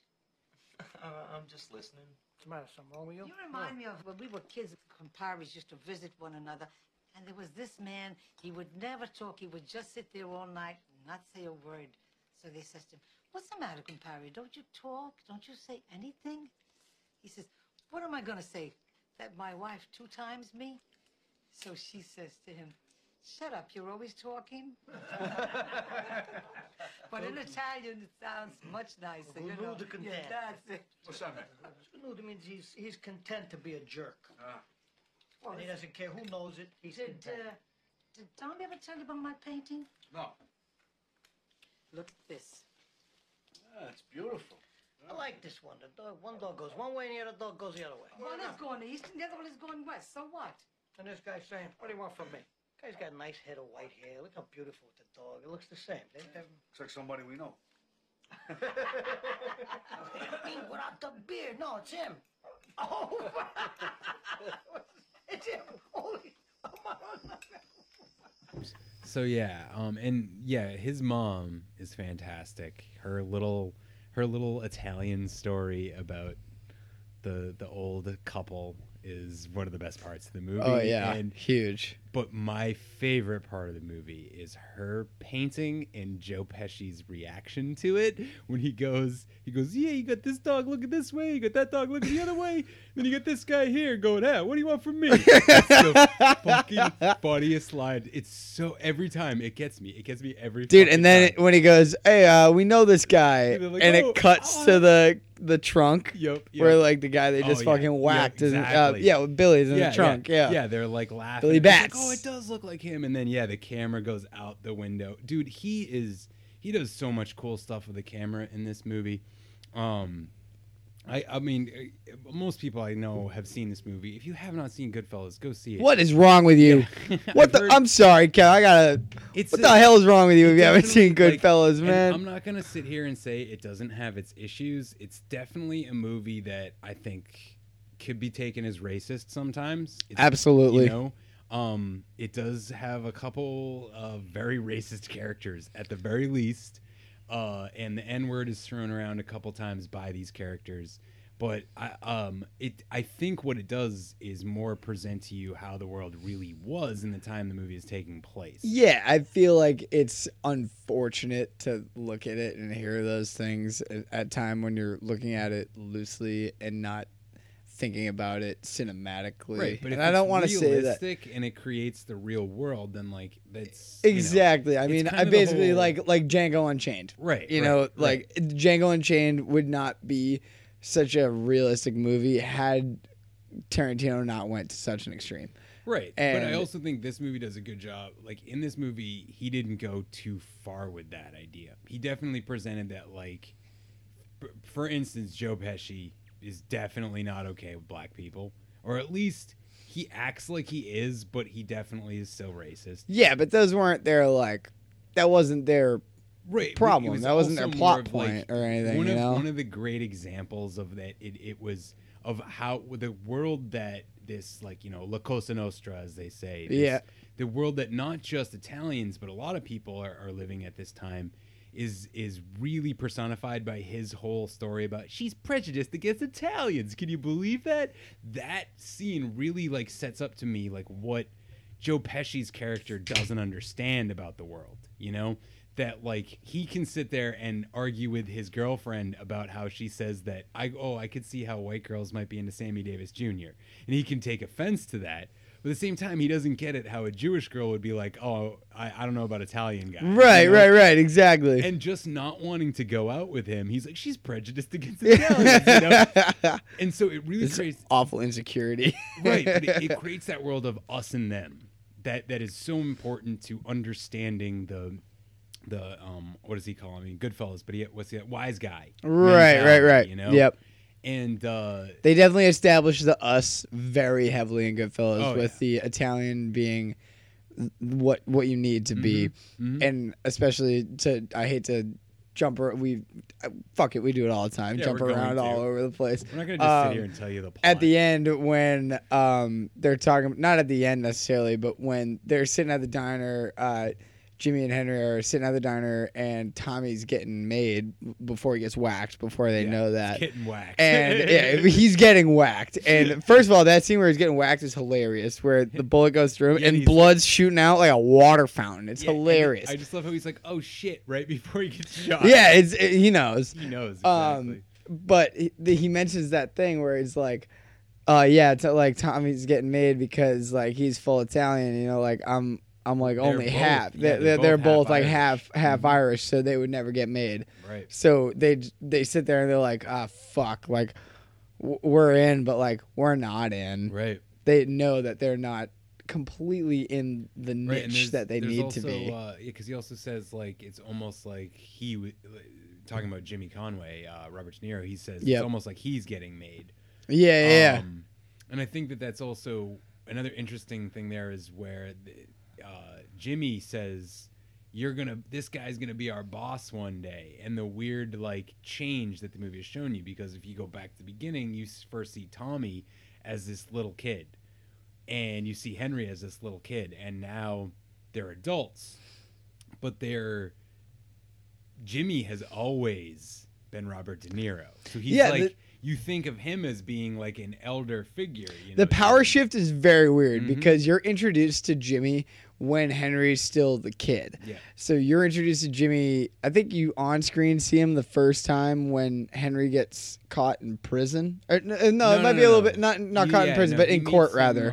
But I think it's a little before that. Well, okay, so I want to kind of talk about the editing in this movie a little bit because it's amazing, and there's a lot of great editing tricks that he does, and the whole beginning of the movie is very, very important in a subliminal way because of the freeze frames that keep happening. Yeah. And each freeze frame is a lesson that Henry has learned in his, tutelage, so to speak, in his life.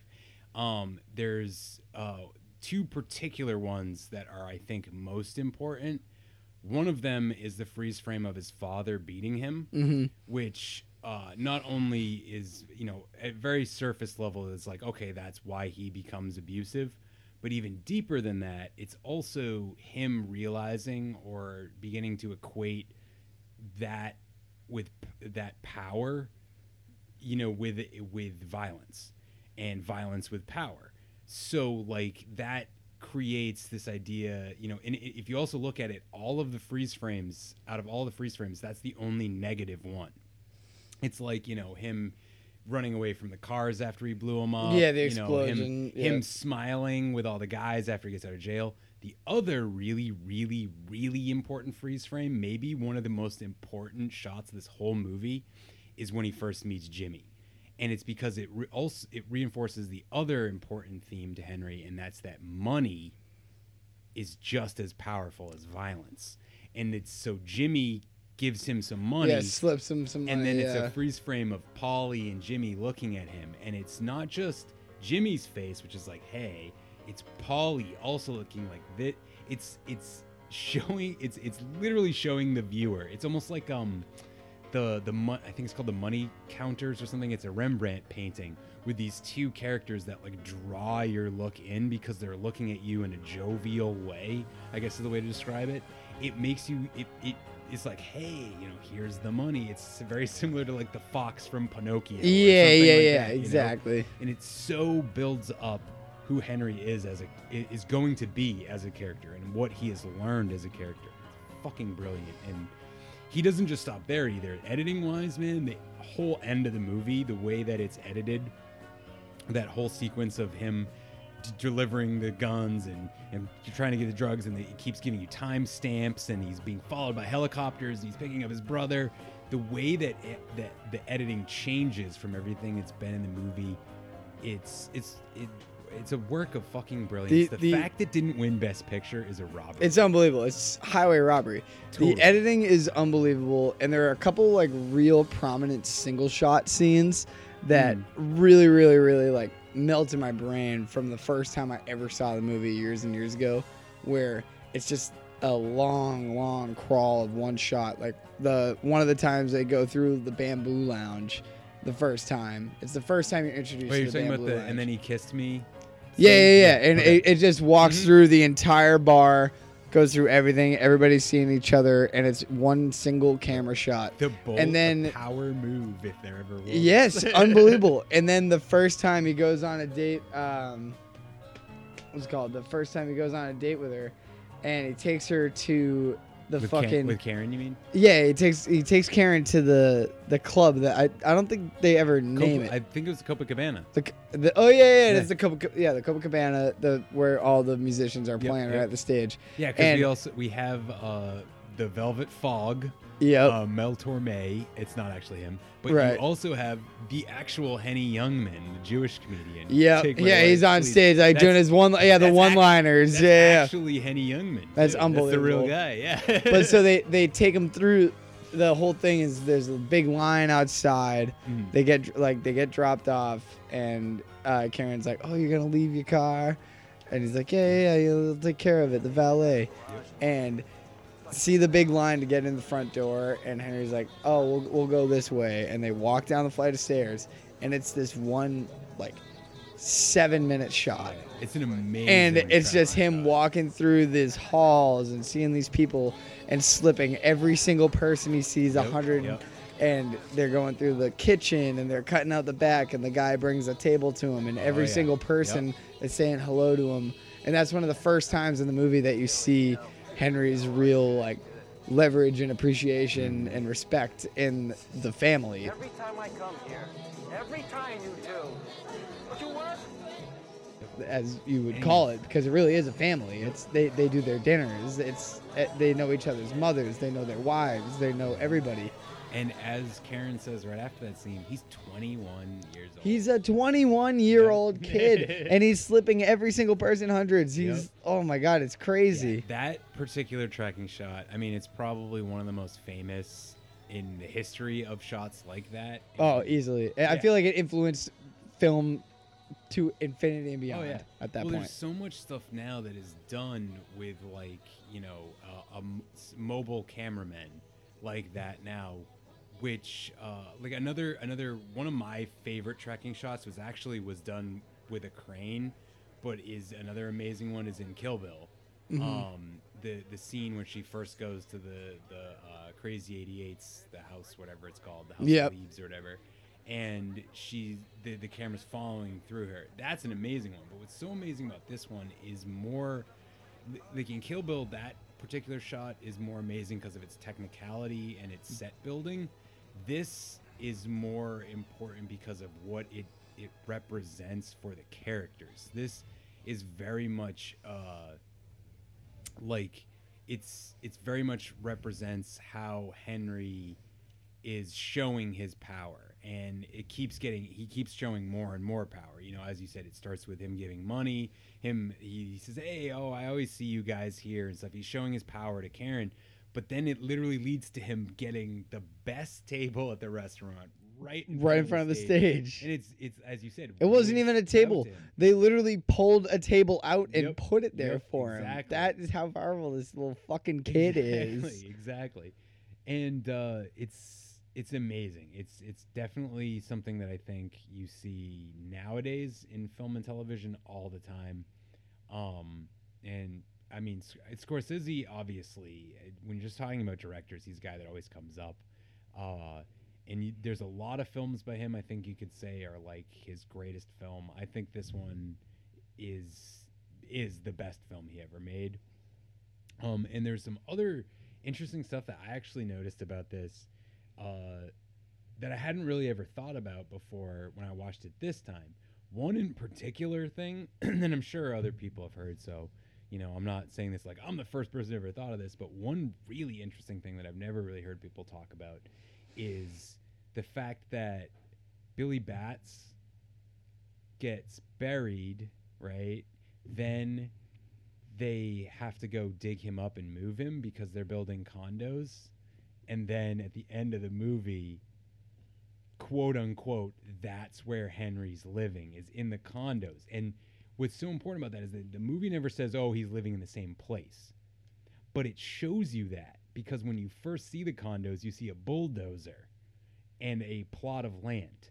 And it immediately brings your mind back to that scene where they're fucking digging up the body. Oh shit! Yeah. Right, and so it's like almost saying he's literally like it's showing how like time marches on and leaves people behind. Yeah, and that like you're not modern forever, and that Henry, in retelling his story, is modern for a totally different time that doesn't exist anymore.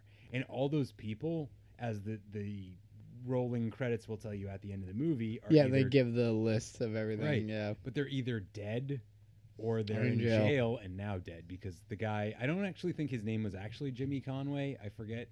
I'm pretty sure they gave him a different name. Yeah, I'm pretty sure they respect identity. I'm pretty sure he was in. Well, I think it was more like they didn't want to get in trouble, legally, but yeah. Because get whacked.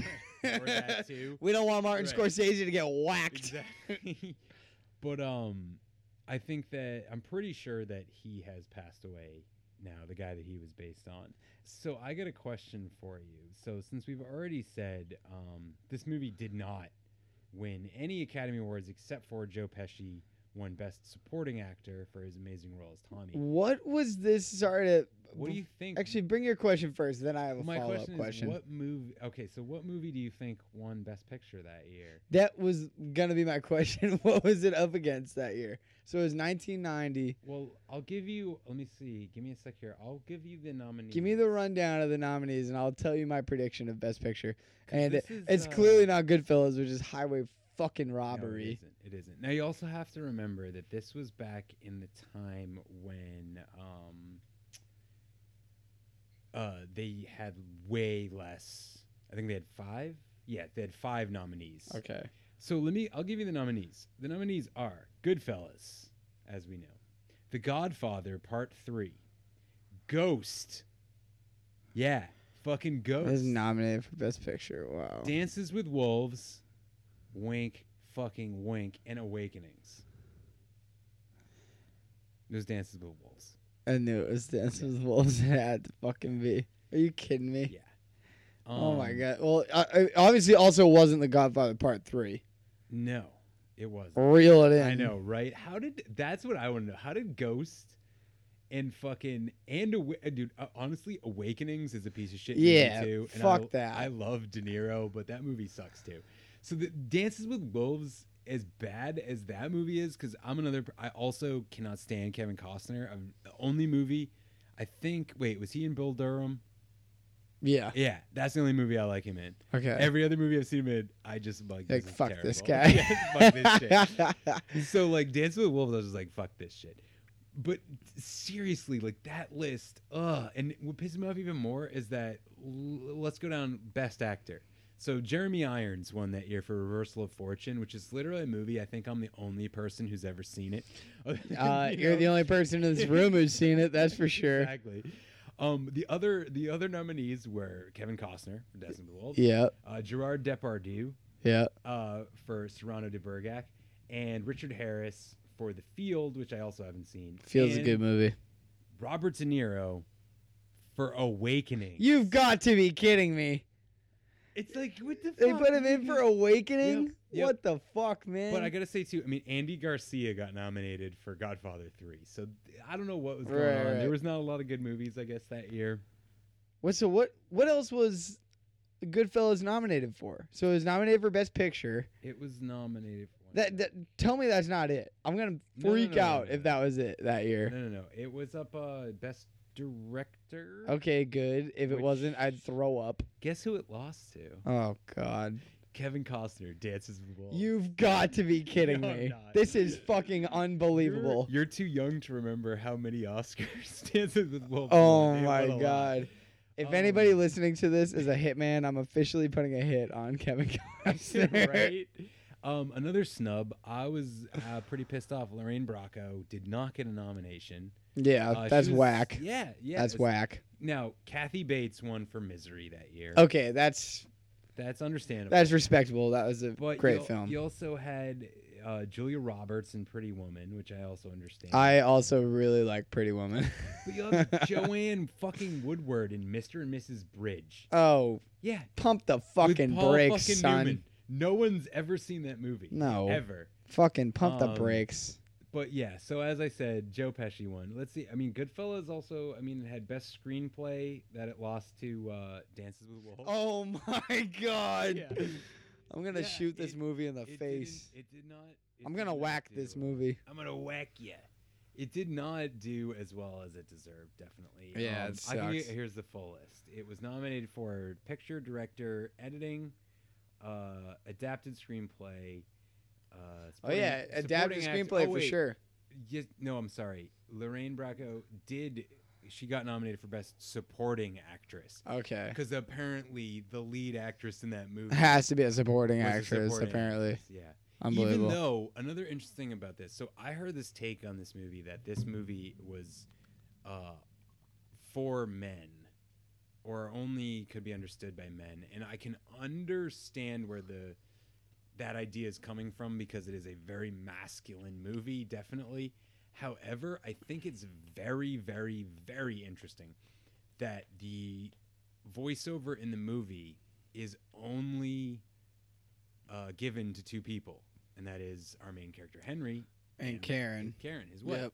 And when one of the best parts of the movie, honestly, is when she comes in as a voiceover. Yeah, when she takes over and you don't expect her voice to be coming in. Jarring. It's unbelievable, yeah. It also, I think, shows that Scorsese understood how important that role or that character is to the overall story, and decided to give her a bigger voice than just, oh, she's just the woman dealing with him. Like, she has a more fleshed out character arc that...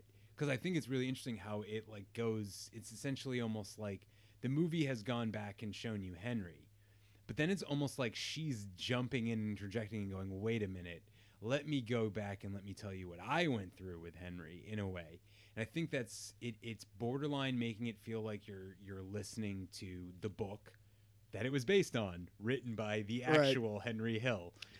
Yeah, man, and it's funny that you mentioned that book is because. The reason that Scorsese made this movie is when he was making The Color of Money, he was reading that book, Wise Guys, and he thought that it was the best portrayal of I think I have the quote right here. Yeah, of like the gangster. Yeah, he goes, he thought it was the most honest portrayal of gangsters he had ever read. Yeah, I would definitely say that this film does that. Like, one of the things that I've always found really interesting is it's something that this film does for gangsters what Tarantino did for hitmen with Pulp Fiction. Like, it in a way, like, humanizes these characters so much and makes you forget, like, how evil they're supposed to be or whatever, how bad they're supposed to be. Like, one great example is one of my favorite scenes in the movie is when we have another actor who was not super famous yet, who gets to say, "I was in Goodfellas," is Samuel L. Jackson. Yeah, man. Yep. Oh, they did him dirty. They did him dirty. Yeah, he's like Harry Dean Stanton in The Godfather. He's like not famous yet, and he's there for 2 seconds. What was his name in Goodfellas? Fuck. Stax Edwards. Stax. Yeah, we're Stax. Because the guitar player. Yeah. And there's also another character named Tony Stax, but I don't think they ever say his name in the movie that I remember. If they do, it's maybe at the very beginning. And he is oh my God, what's his name from The Sopranos? He's Paulie Walnuts. Yep. From Paulie Walnuts. Yeah. His name is Tony Stax. But yes, so Stax Edwards, who got high and forgot to hide the van at the big heist. In that scene, so Joe Pesci and the other dude there with the fucking curly Carbone, yeah. Carbone. They come hanging in, up in the meat freezer, exactly. Dude. Oh my God. But so they come in to pick him up, but really they're gonna kill him. And Joe Pesci goes and he shoots him. And then he walks out, and he had told Carbone to go make coffee. Yeah, that was one of my favorite lines. We'll make that fucking coffee to go, Carbone. Yeah, take that coffee to go. And he starts walking out the door, and then he goes, I'm kidding. It's a fucking joke. It was so... It's just like what Tarantino was able to do in Pulp Fiction with that Royale with cheese scene, where these guys are literally talking about what fucking Burger King is like in France. Not Burger King because he didn't go to Burger King. Right, but right. they're talking about McDonald's in A France. Royale with cheese. As they drive to fucking kill a bunch of dudes. And so it Yeah, they're just being total goofballs. I mean, and Joe Pesci does it multiple times and when they're playing poker in that room and he shoots the kid when he asks him to get a drink. Yeah. Also from the fucking Sopranos. That was Christopher from the Sopranos. Right, yep. Well, so he shoots him in the foot the first time and then he gets all, healed up, and then next time he says fuck you, why Tommy. don't you fuck off, Tommy? Yeah, why don't you fuck off, Tommy? He just kills him. He goes, "What? He fucking mouthed off to me. Like, what the fuck?" Yep. He just brushes it off as like killing these dudes, and then just tries to hop back into a game of poker. Yep, but even it's another weird thing there is that Robert De Niro is also kind of what the it's like that. I feel like that was one of the pivotal points where you see Robert De Niro's character be like, okay, but he also kind of lets him kind of slap on the wrist. It's like, yeah, you did that. I feel like he does that. I feel like he does that because he knows he's gonna get he knows what's happening. Yeah, exactly, and he knows that if he fucking steps out of line, clearly this guy's gonna snap. Mm-hmm.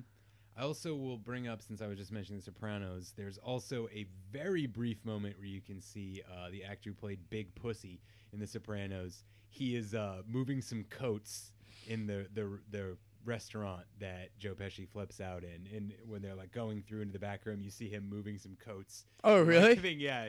So there's 3 actors I know of who were in The Sopranos. Who were no in this shit. movie. Wow. Unbelievable. There's also a My Movie's Better heavy hitter, because I mentioned him in our episode about the movie Street Trash.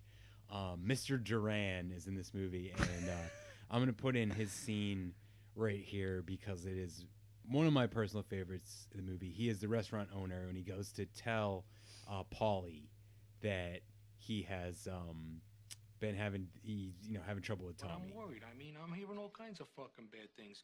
I mean, he's treating me like I'm a fucking half a fag or something. I'm gonna wind up a lamist. I gotta go on a fucking lamb in order to get away from this guy. This ain't right, Paulie. I mean, I can't go here, I can't go there. You think you're the only one? I talked to them 1,000,000 times. They don't listen. If you tell him, he'll stop. I mean, what am I gonna do? I'm gonna wind up being declared an MIA. They're gonna find me in the back of a car somewhere in the weeds. Come on.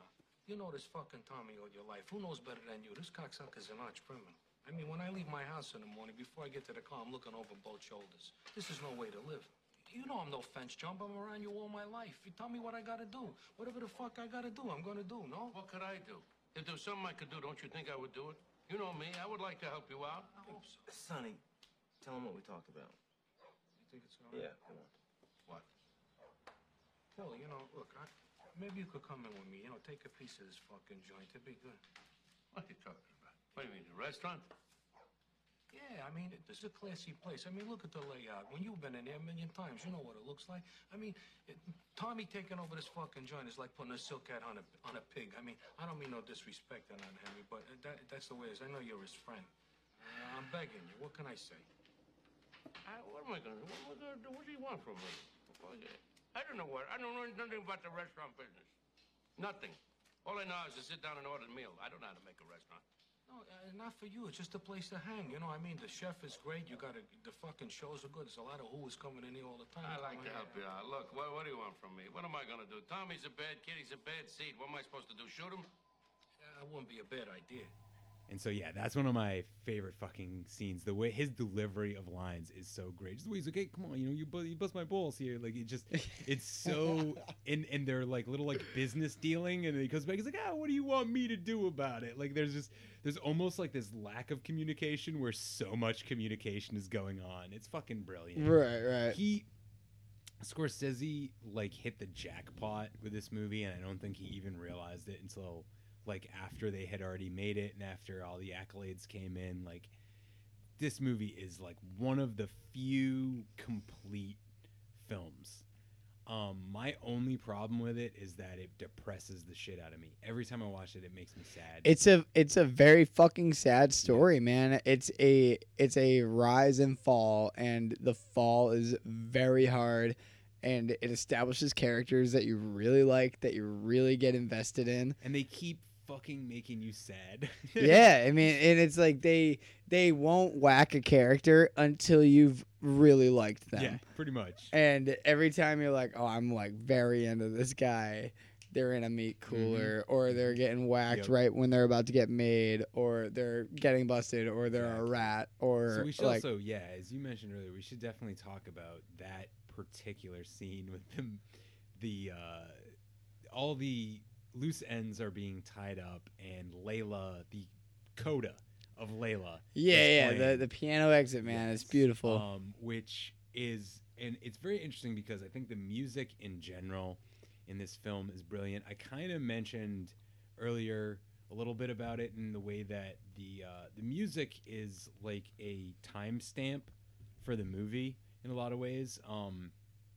Early on, you hear a lot of music that would be more typical for the late 50s and early 60s. Moving on into like late 60s, early 70s, like girl group pop. There's a ton of girl group music like in the middle of this film, taking place coinciding right with the era where it would have been most famous, leading to a very heavy Rolling Stones soundtrack as the 70s rolls in. I think there's 3. Man, it plays Monkey Man like multiple times. I think he actually plays 3 or there's at least like 2 or 3 Stones songs in the movie, because there's also I believe it was not Can't You Hear Me Knocking. There's another Stones song I'm pretty sure at some point. And then there's an amazing like sweet Gimme Shelter. Gimme Shelter, that was the other one. Yeah, Gimme Shelter and Monkey Man. Yep. And obviously Scorsese then also he directed Shine a Light, and I think is a big fan of the Rolling Stones in general. So that the way that music plays out is fantastic at first, but on top of that is the ending suite of music, I guess I would call it. I don't even know where it comes from, if it was made for the film or not. I didn't do enough research on this, so sorry about that. But the music when he is delivering the end scene I was talking about earlier, with all the timestamps and him driving around being followed by the helicopters and shit.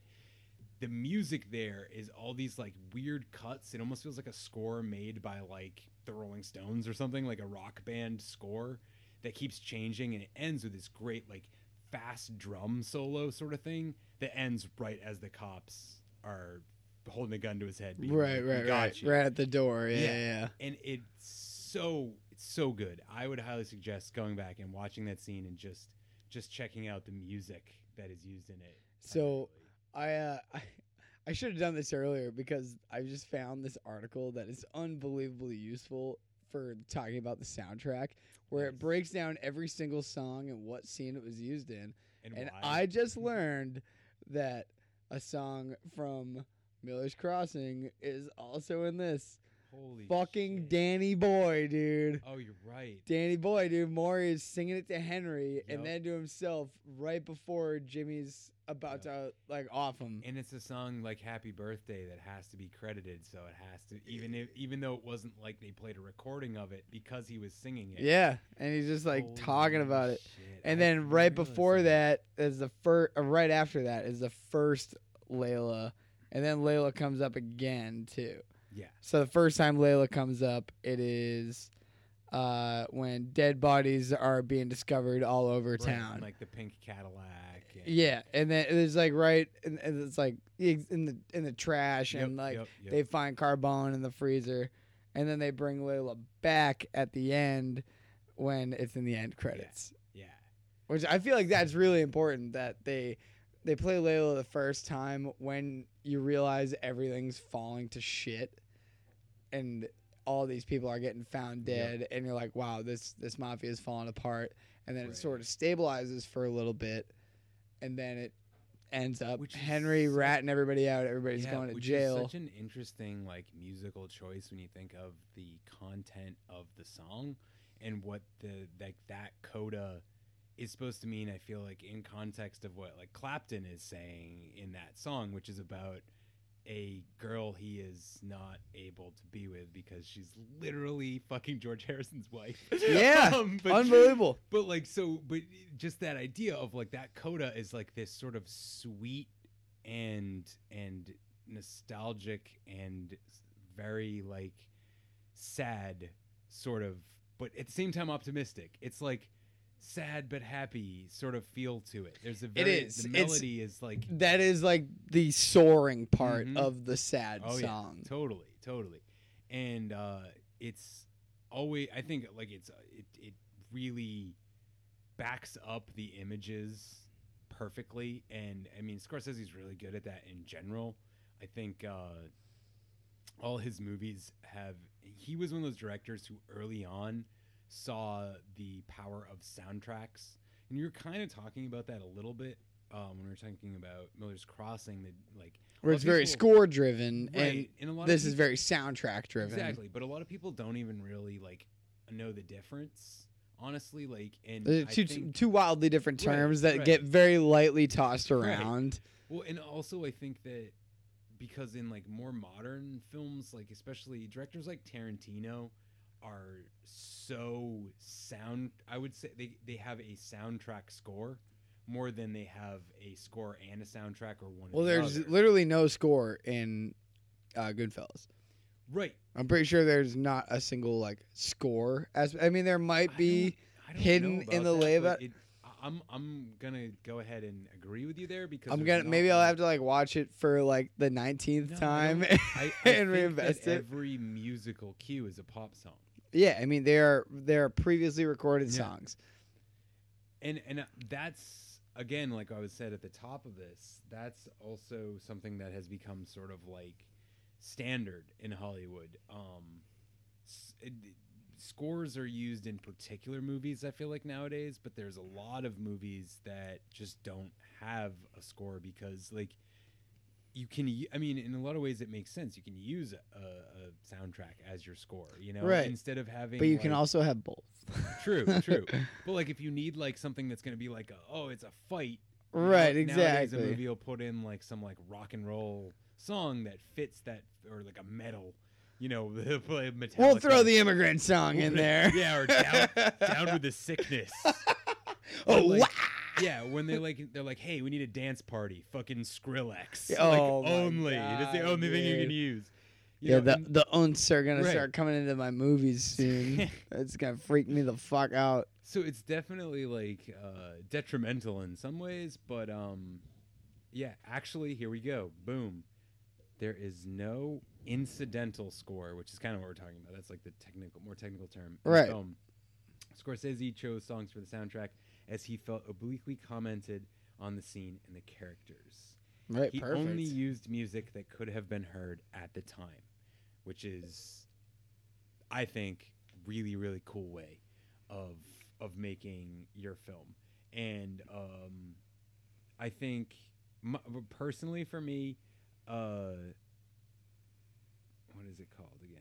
Remember by the Shangri-Las is the song that always gets stuck in my head whenever I watch this movie. It's been stuck in my head for a couple of days now. I just keep hearing, especially that 1960s studio guitar riff that comes throughout it. That sounds like it could be in a fucking Beatles record. It could have been on fucking Crosby, Stills and Nash record. Like, it's just such a studio sound. And it also it backs up this idea of this like false reality that Henry has created with materialism. You know, that that is also reinforced by a line he has later when he's another one of my favorite scenes in the movie, the courtroom scene, when he says, "I've never had a social security number. I've never this. The only thing I have is." When he does the fourth wall break, right, yeah. Before that, he says, "The only things I have are my birth certificate and my arrest record." And that's a thing that's interesting about the way that the rest of the movie is presented. This like false idea of success that he has, this materialistic success that he has gained without actually being a part of society in any meaningful way. And they've never paid any taxes. Right. I've never paid taxes. You know, and that reminds me a little bit too of like the way they do that in Miller's Crossing with when he says to the mayor, "Oh yeah, I should know you. I voted for you 7 times last election." You know? Right. Yeah. It's like, so in that, those songs kind of represent that these girl group songs that are being, you know, mass marketed in the 1960s during all of this tumultuous time, and American history is being totally ignored by pop music in so many ways. And literally, I mean, at this time, the Beatles and bands like that were still ignoring, social issues in favor of making music that would sell. And that is being reinforced in this soundtrack as also Right. like part of what Henry's world is, there's almost no mention of like the civil rights movement or any of that stuff because it didn't. I don't think there was a mention of it. No, because it didn't affect wise guys. Right. They had no part of it. So like it's not important in that particular story because he had no part of it. They weren't doing anything that had to do with it, And I think that the soundtrack is just, I mean, like you said, there's that whole article you can go through, and I'm sure Dude, it was people can so break every it down song, scene by scene. every song is so situational to the whole thing. Like there was that Harry Nilsson song that jumped into it, and it was right at the beginning of like the beginning of the end, I should say, is when it did that first little crawl that was it jumps on the screen. It says like May 11th, 1980, 6:55 a.m. and Harry's crank and blow at 6:55 in the morning, and Harry Nilsson's Jump Into the Fire is playing. And it's the beginning of his big day where he's running around. He has to like go cook dinner. He has to pick his brother up from the hospital, go cook dinner. He has to send the babysitter to sell coke. That and scene you also have at one point. the helicopters are following him, and he's sitting there driving, just staring. At that point, you also hear "Sunshine of Your Love," which which would have been a song he definitely would have heard on the radio while driving that day. Another one though, one of my favorite like musical cuts that happens is when it goes from, I believe it is from these two songs, at least they are in order on the soundtrack. But when it goes straight into Manish Boy by Muddy Waters, when he's like, he takes a line of fucking coke, and it's like, riff comes in, and it's like the music has gone from one thing to a total different thing, and it's just a zoom in on Ray Liotta's eyes, and it's like he's realizing where he is now, and it's like the whole thing has changed. And I've done drugs before. It's a feeling I have felt on certain drugs. This. Where all of a sudden you're like, oh, I'm here now, and I'm not listening to "Sunshine of Your Love" anymore. I'm listening to the blues, and I also got to throw it in there before you get to what you got to do. Yeah. Ray Liotta, man. He's a skeleton. Oh God, he's like he's horrifying to look at, and somehow it's like he's a very digestible main character. He was the perfect guy to be Henry. He's a fantastic actor, man. He was an amazing so actor good in this movie. But fuck. Yeah, he's an ugly guy. Scary to look at. He looks like his mug, his teeth. I don't know. He looks like Skeletor. That's what I was. Something about. He looks dead. He looks dead. He looks like his skin is like receding from his face. I'm not convinced that he's not like a Hannibal kind of like situation. Exactly.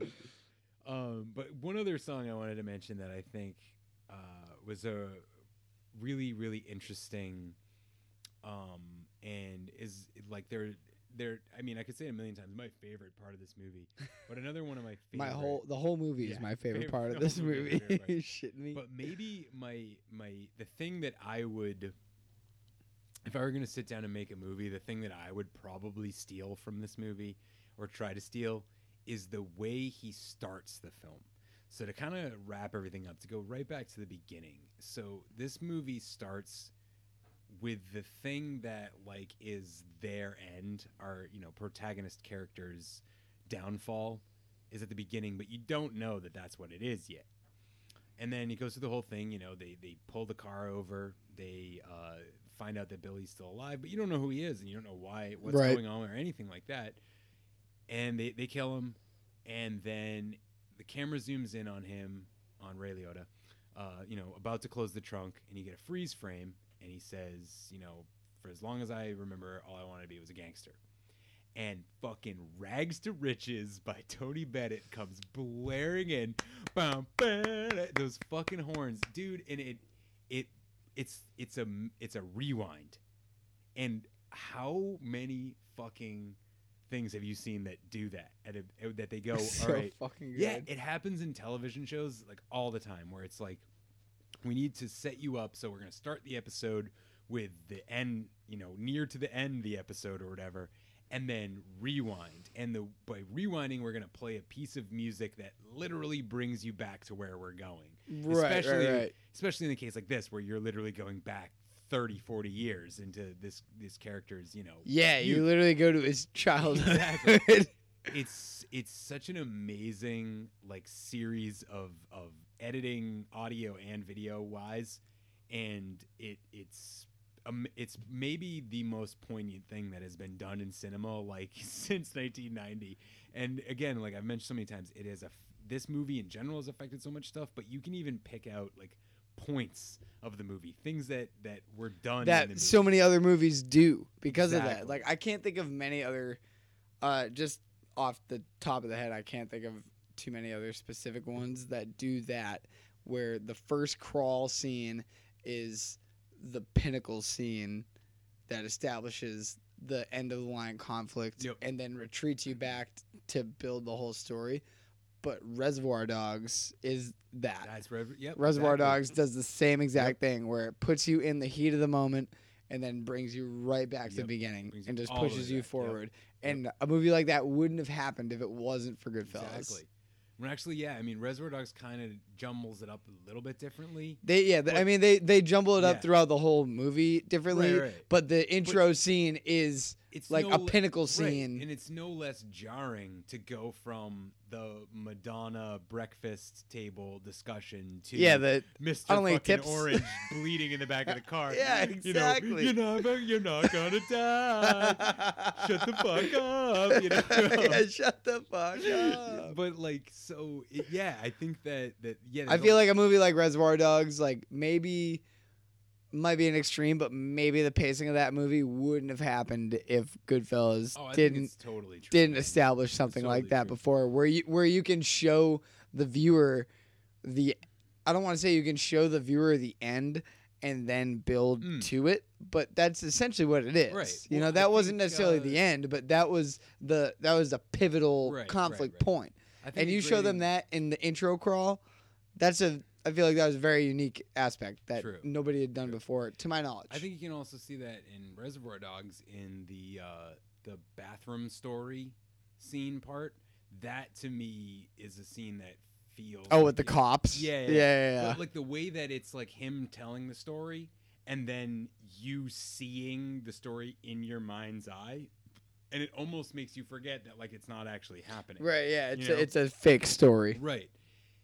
But the way that fits into the context of the rest of the movie is, I feel like it fits into where, the way that Goodfellas, the spirit that Goodfellas was made in. It would fit into that. I mean, I think if I was going to pick one scene, if you're going to be hey, what's your one top scene? It would definitely be Martin Scorsese's mom. That whole scene where they come in at night with him covered in blood, and then they're eating fucking pasta with his mom and talking to her at the dinner table, because of where it sits in the movie. The movie would be so different if that was the first scene. That was, in the very beginning. The way that sits in after everything that has happened, it's you've seen this dramatic rise to Tommy finally fucking up for real and now putting them all in danger and having to deal with it, that is then broken up by the fact that it's all still so mundane to them. He literally just is oh, whatever, we'll drive to my mom's house. Oh, my mom woke up. Well, I guess we'll hang out with her. We'll take care of this tomorrow. This dead fucking body in the car. Yeah. They sit down and have a whole pasta dinner. Which they just wanted to get a shovel. And also turns out he's not even dead yet. Yeah. Which again, because of the way he's Mom, I gotta borrow this knife. Right, and because of the way that it's set up, you as the viewer already know that because that has been revealed to you at the beginning of the movie.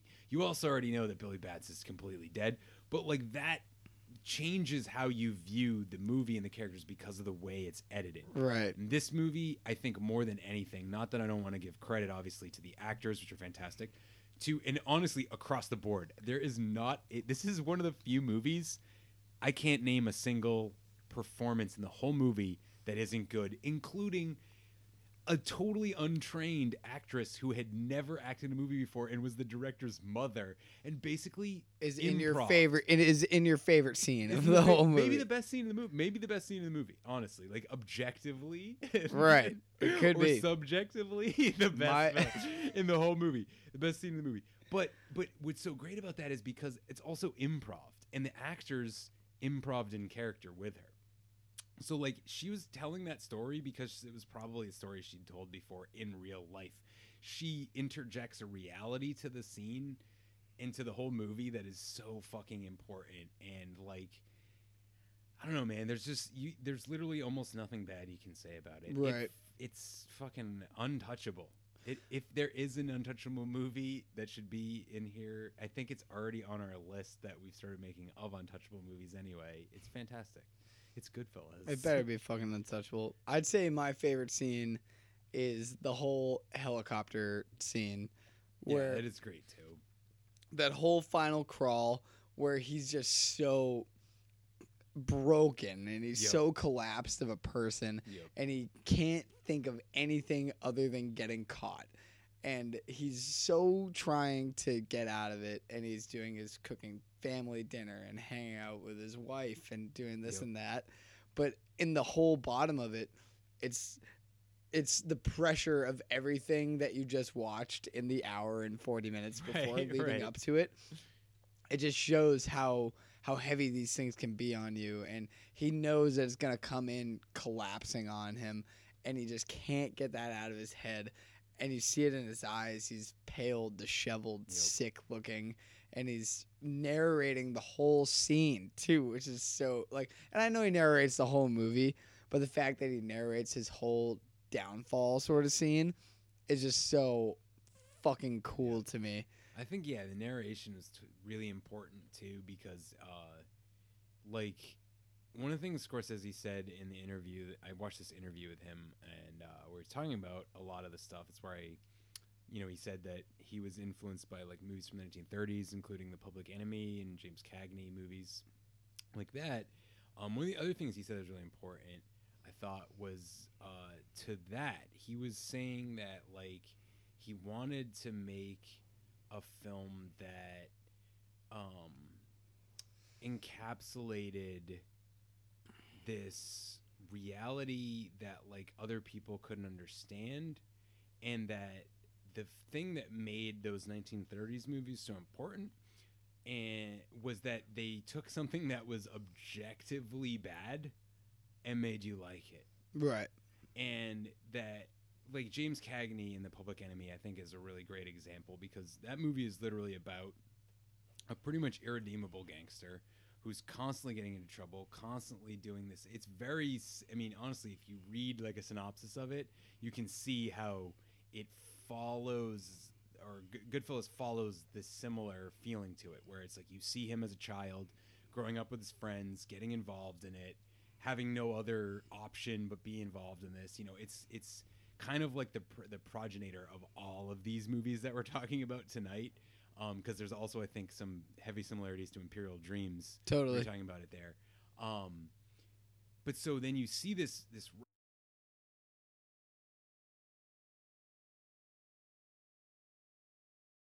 hey, let's talk about anything we just tried to talk about. No, I don't want to. I'm just saying. I would say at this point we should go to like just our ratings. Yeah, and, just and go close to it what up. you were. Yeah, what you. I just want to know what on. you said last, so we can like. It was something finish along the that. lines of like I was talking about how this is untouchable. Just lead it in, and I'll bite off you. Yeah, this movie is just, to me, untouchable in every way. It's one of the greatest movies of all time, and it's 100%. 100. Yeah, Kevin Tomatoes score 100 out of 100. Rotten Kevin. Yeah, 100%. So. I agree. I don't think I would put it quite on my Mount Rushmore of movies. Like, and I don't want to say I wouldn't quite put it on there. I wouldn't put it on there. I wouldn't put it on my Mount Rushmore. But it's in my top 10. Yeah. If I was going to be like, all right, if I was going to say my favorite movies ever. Oh, don't spoil it, dude. Don't tell them what your favorite movies are. Ever? No. But like, it might be like it'd be close to the Mount Rushmore. It's like mine. climbing. Yeah.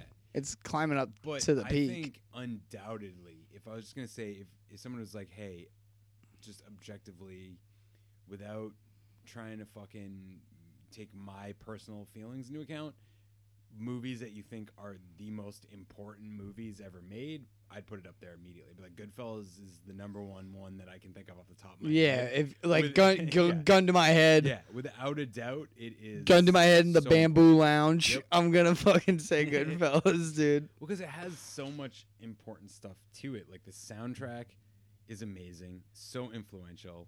The fucking the editing is not only like really good and really influential. It everything about this movie, I feel like is very specifically picked out. And I mean, you can see that he even said that like he picked every song in the movie to not only accompany the scene particularly, either musically or lyrically, but also to have been a song that was actually came out at the time, or only could have been heard at that time. You know, nothing that was music that wasn't available the year that was taking place on screen in front of you. Right. Which I think just brings you into the world of the film. I just remembered, I'm gonna cut this part out. We were talking about The Godfather and the thing, so we don't have to talk about that again. But we were talking, that was one of the things we talked about, The Godfather. And Right. But as far as mafia movies goes, I think this is like, maybe other than The Godfather, this is the movie I would show somebody if they were like, "Oh, I've never seen a mafia movie. I don't know what that is." Yeah, I mean, there's just so many fucking pivotal moments of cinema in this movie. There are so many soundtrack-orientated things. There are so many acting-orientated things. There are so many cinematic-orientated things that, in retrospect, this movie came out before I was born, so I didn't grow up watching cinema, seeing this. In retrospect, seeing this, there are things that happened after this came out that I never saw before it came out. So I understand the impact that this movie had on cinema, and I would never disrespect that. Right. And I think it belongs. It's in the fucking library, whatever it's called, like the what is it, the film Smithsonian? Yeah, basically the Smithsonian of movies. It's in there, and it's other than fucking Ray Liotta's teeth. Like, I love this movie, man. I love it so much. Yeah, I mean, his teeth are pretty gross. But he's just so fucking good, as I think we mentioned before. He's like, they couldn't have cast anybody else to do it. I can't picture. Maybe they could have. But I mean, they also could have casted Danny DeVito to play Johnny in Miller's Crossing. Right. Or they could have passed anybody else. Tommy. Exactly. And but no, it wouldn't. But have I'm been the so same, right. happy that Ray Liotta was Henry. He was the perfect guy to do it. Oh, yeah. And I think I didn't realize this was probably like my 20th watch through of this movie. But I didn't maybe realize till maybe my 7th watch through of this movie that at the freak out point when Ray Liotta, when Henry becomes a drug addict, that's when it's important that he's the guy doing it, because he's portraying it perfectly. Oh, yeah. When he's like collapsing as an actor, well, not as an actor, but as a character, it is perfect for him. Yeah. He's really physical actor, and I think that like it's also in a really good actor knows how to not just use their voice and their face, but to use their whole body, which includes your appearance and what you do with your appearance. Like, he uses his hair in this movie. And I mean, again, I'm sure this is also inferred by the director costume director. There's plenty of other people to thank for it, but it also has to do with how you act in a scene.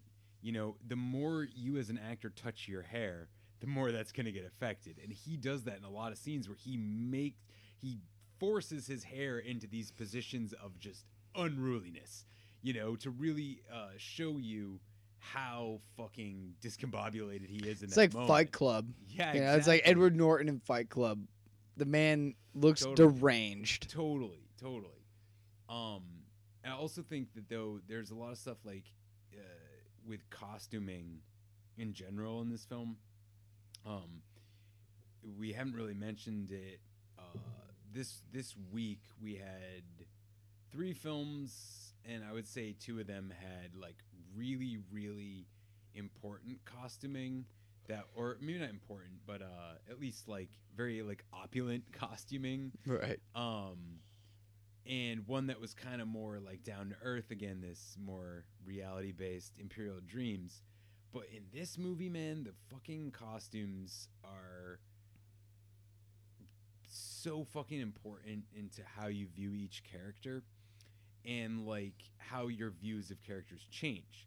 Like one great example would be how you see Jimmy throughout the movie, whereas how you and Henry want you to see Jimmy at the very end of the movie. And when he puts on those fucking huge glasses and he's at the diner, you know, right, your whole like idea of the character has changed. Like now he's become an old man, and I think that's really important in how you portray each character. And it's little stuff like if he just put on a pair of glasses, it wouldn't be the same as if he put on. He puts on these big oculars. I and you're think like, those are literally Martin Scorsese's glasses. Holy smokes! Yeah, because they also look like the same glasses that both his fucking parents are wearing in this movie, which makes me be like, oh my god, the guy's got the same glasses as his mom and dad. Oh my god. He really is an Italian boy from New York City. They all have those glasses. Do you know how many family members of mine that I saw wear those glasses? I'm sure a lot. All the fucking time, man. Hey. And it's like, yeah, it's a bada bing, bada fucking boom. Exactly. You don't need glasses that big. No, but it's a status That's symbol. a status symbol, yeah. You're at this point in your life. Right. You're like, I'm going to wear glasses. I'm going to fucking wear the glasses that my daddy wore and his daddy wore. Another example, though, there is Karen, Lorraine Bracco's hair. Oh, yeah. And I mean, I guess she goes through very different stages, and it's funny because every time her hair changes, it would show a timestamp of when, like, the year was. Totally. And it was like, oh, now it's the 80s, and she had that, like, long, thick hair metal bang forward. Everybody's doing coke look. Hair metal bang. Yeah, yes. It was, man. It's like 3 inches off the side, you know? It was also her clothing, too. Her clothing, like, in like, the house, like, decor and everything. Yeah, man. Goodfellas is a really fucking good movie. That's why it totally is gonna win this week. Yep. So, boom, bada bing, bada boom. So yeah, we might as well jump right into the. Yeah. So Kev, rate it for us. Top 3. All right. So I will give, as I already said, I gave Goodfellas 100%. It's untouchable. We said lots of good things about it. It's great. Number 2 for me was Miller's Crossing. But it's kind of like a tie. I think that we've kind of lucked into another good triple threat here tonight. It's really hard for me to pick a particular movie. There are no heels. They're all baby faces. I'm rooting for all of them to win. They got me for different reasons. Obviously, Miller's Crossing was my pick, so it's like, well, since I'm not picking it for number 1, obviously it's like, that's my pick. But it's only that gives it a slight bit over Imperial Dreams, because Imperial Dreams is really fucking good too. I just think personally for me, like, Miller's Crossing, mainly because it's this, like, it's one of them, Imperial Dreams, is much more rooted in reality, whereas the other one, Miller's Crossing, is much more comical and cartoonish, and comical and cartoonish is more my thing. So I think that's more the distinction. also, that's the one about Irish people, and the other one, I'm, not African American, so I can't really speak to their experience. So maybe that has something to do with it more than I would say, but I think it's more to do with the fact that one of them is like goofy and comical, and the other one is, extremely serious. Extremely serious, yeah.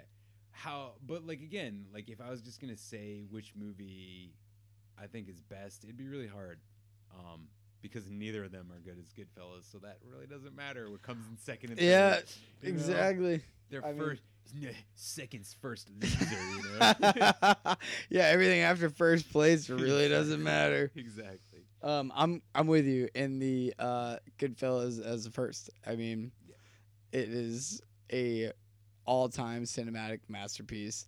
There are things that we see reflected from Goodfellas in modern day cinema, and we'll see them forever. We'll see them until we die, and then the people after us will see them and look back at Goodfellas as this timeless cinematic piece.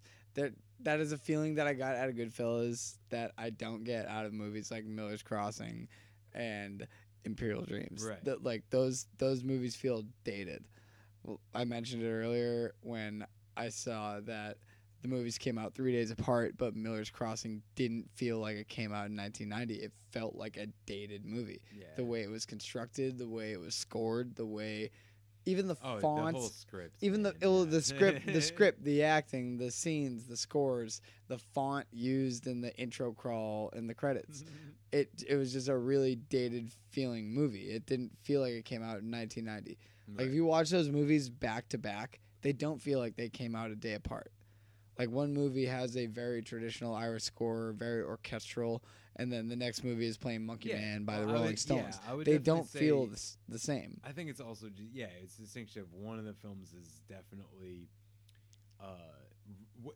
Miller's Crossing is rooted in an older style of filmmaking, and this film is rooted in a style, trying to break ground at like a newer style of cinema. Modern filmmaking, and that is why I will put Goodfellas over. I don't know. If like you threw a baseball at me and it had the name of your favorite movie on them from like 100 different participants, I'd still probably put Goodfellas over all those. Have you ever seen Raging Bull though? Yeah. Yeah. See, that's there. I mean, it's tough for me. Okay, I will never ever say Goodfellas is the best film of all time. I didn't say that. But it's a film that I would like put on the list of films that are available to be called that.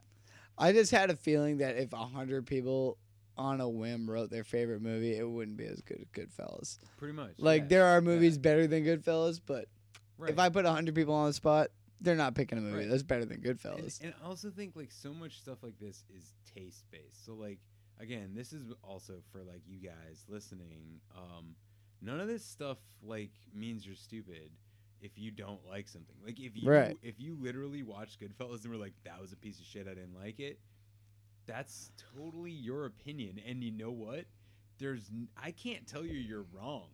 I literally can't. Even though we have sat here and told you all these things that make it great. Like I do think that people are allowed to like and dislike movies, and this is bringing me all the way back around to Kung Fu fucking Hustle, because like that's one of the things that I always have I want to try to drive home when I'm making this. Like and again, if you don't like a movie, you are fully within your rights to say you don't like a movie, and same thing as if you like it, but that's not what my goal is, I guess, with this podcast, is to shit on movies. We're not your movie sucks, fuck those guys. That's not what I'm doing here.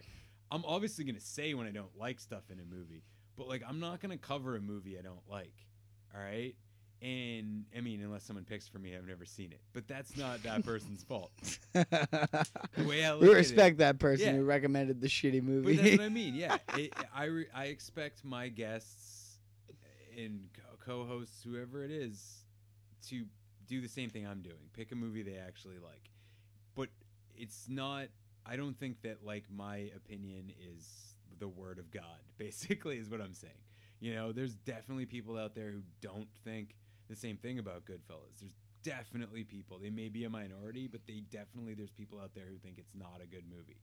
That's just how the world fucking is. There's a majority that think it's one of the best movies of all time. So that's why we're talking about it. But I just wanted to say that because I think sometimes on the group, people get really into acting like this movie's called My Movie's Best. And that's not the case. We're not asking for the best gangster movie. We're asking for your favorite movie. There's a difference. So just I want to keep that in mind. I don't want to squash arguments though at the same time. Like, I feel like if you guys are passionate, that's a good thing. But I just felt the need to address it because I was a little disappointed, honestly, in how the group, reacted to other group members picking a particular movie. I guess is the way I would put it. Like, you can have your opinions. It's fine. But, we don't need to make it into, a huge thing because just because you don't think a movie is the best movie ever doesn't mean it shouldn't get covered. Because maybe we would have sat here and not said what you thought we were going to say. You don't know that when you're picking the movies. So just pick the movie you like the most and don't complain about it, I guess. And I love you guys. So don't take this the wrong way.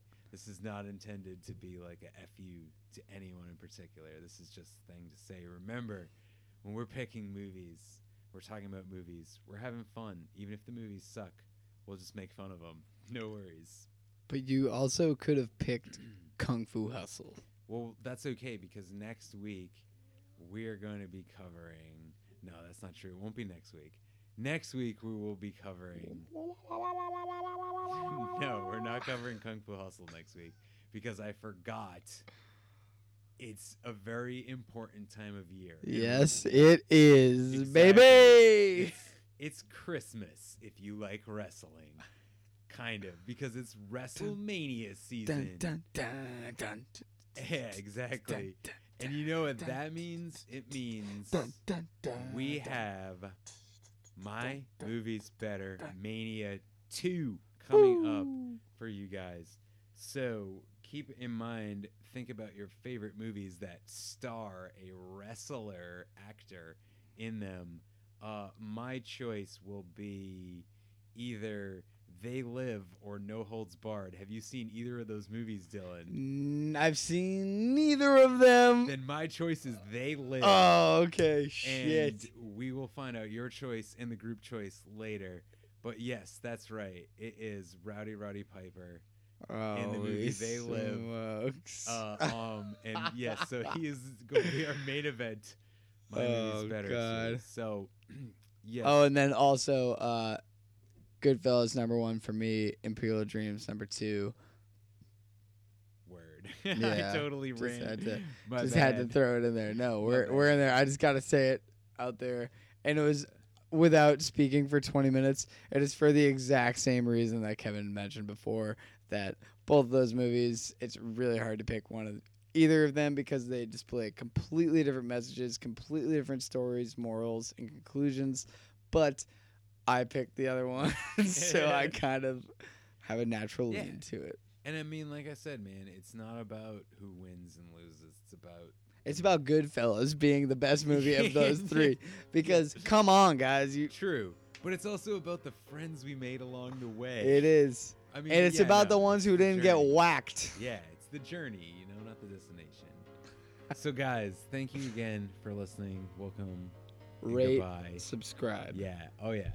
I always tell you to like, share, and subscribe, but nobody ever does it. So, or if you have, I don't have enough of them to have been alerted. So if you have, and I keep telling you that you haven't, thank you for doing all that stuff. I know people are listening because I do have Fuck some you, analytics pay on me. that. So thank you again, man. You guys honestly give me a reason to do this. I've had 3 beers, and I'm going to wrap this up as quickly as possible.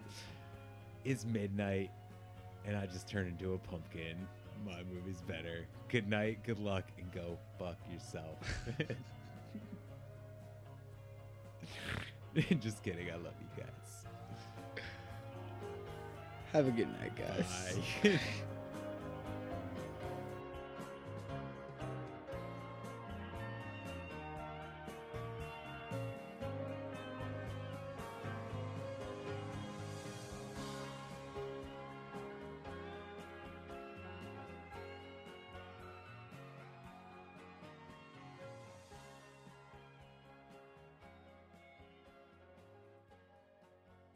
Promotional consideration paid for by the following. Adventure. Excitement. Frankly, my dear, I don't give it. You can't handle the butthead. I am your father. Just stand on it, I guess. Long as she can. I love the smell of Mrs. Hogwaller, you're gonna need a bigger boat. Come with me if you want to live. See what happens, Lebowski? You see what happens? You got the wrong guy. I'm the dude, man. Your name's Lebowski, Lebowski. How do I look? Bring out today!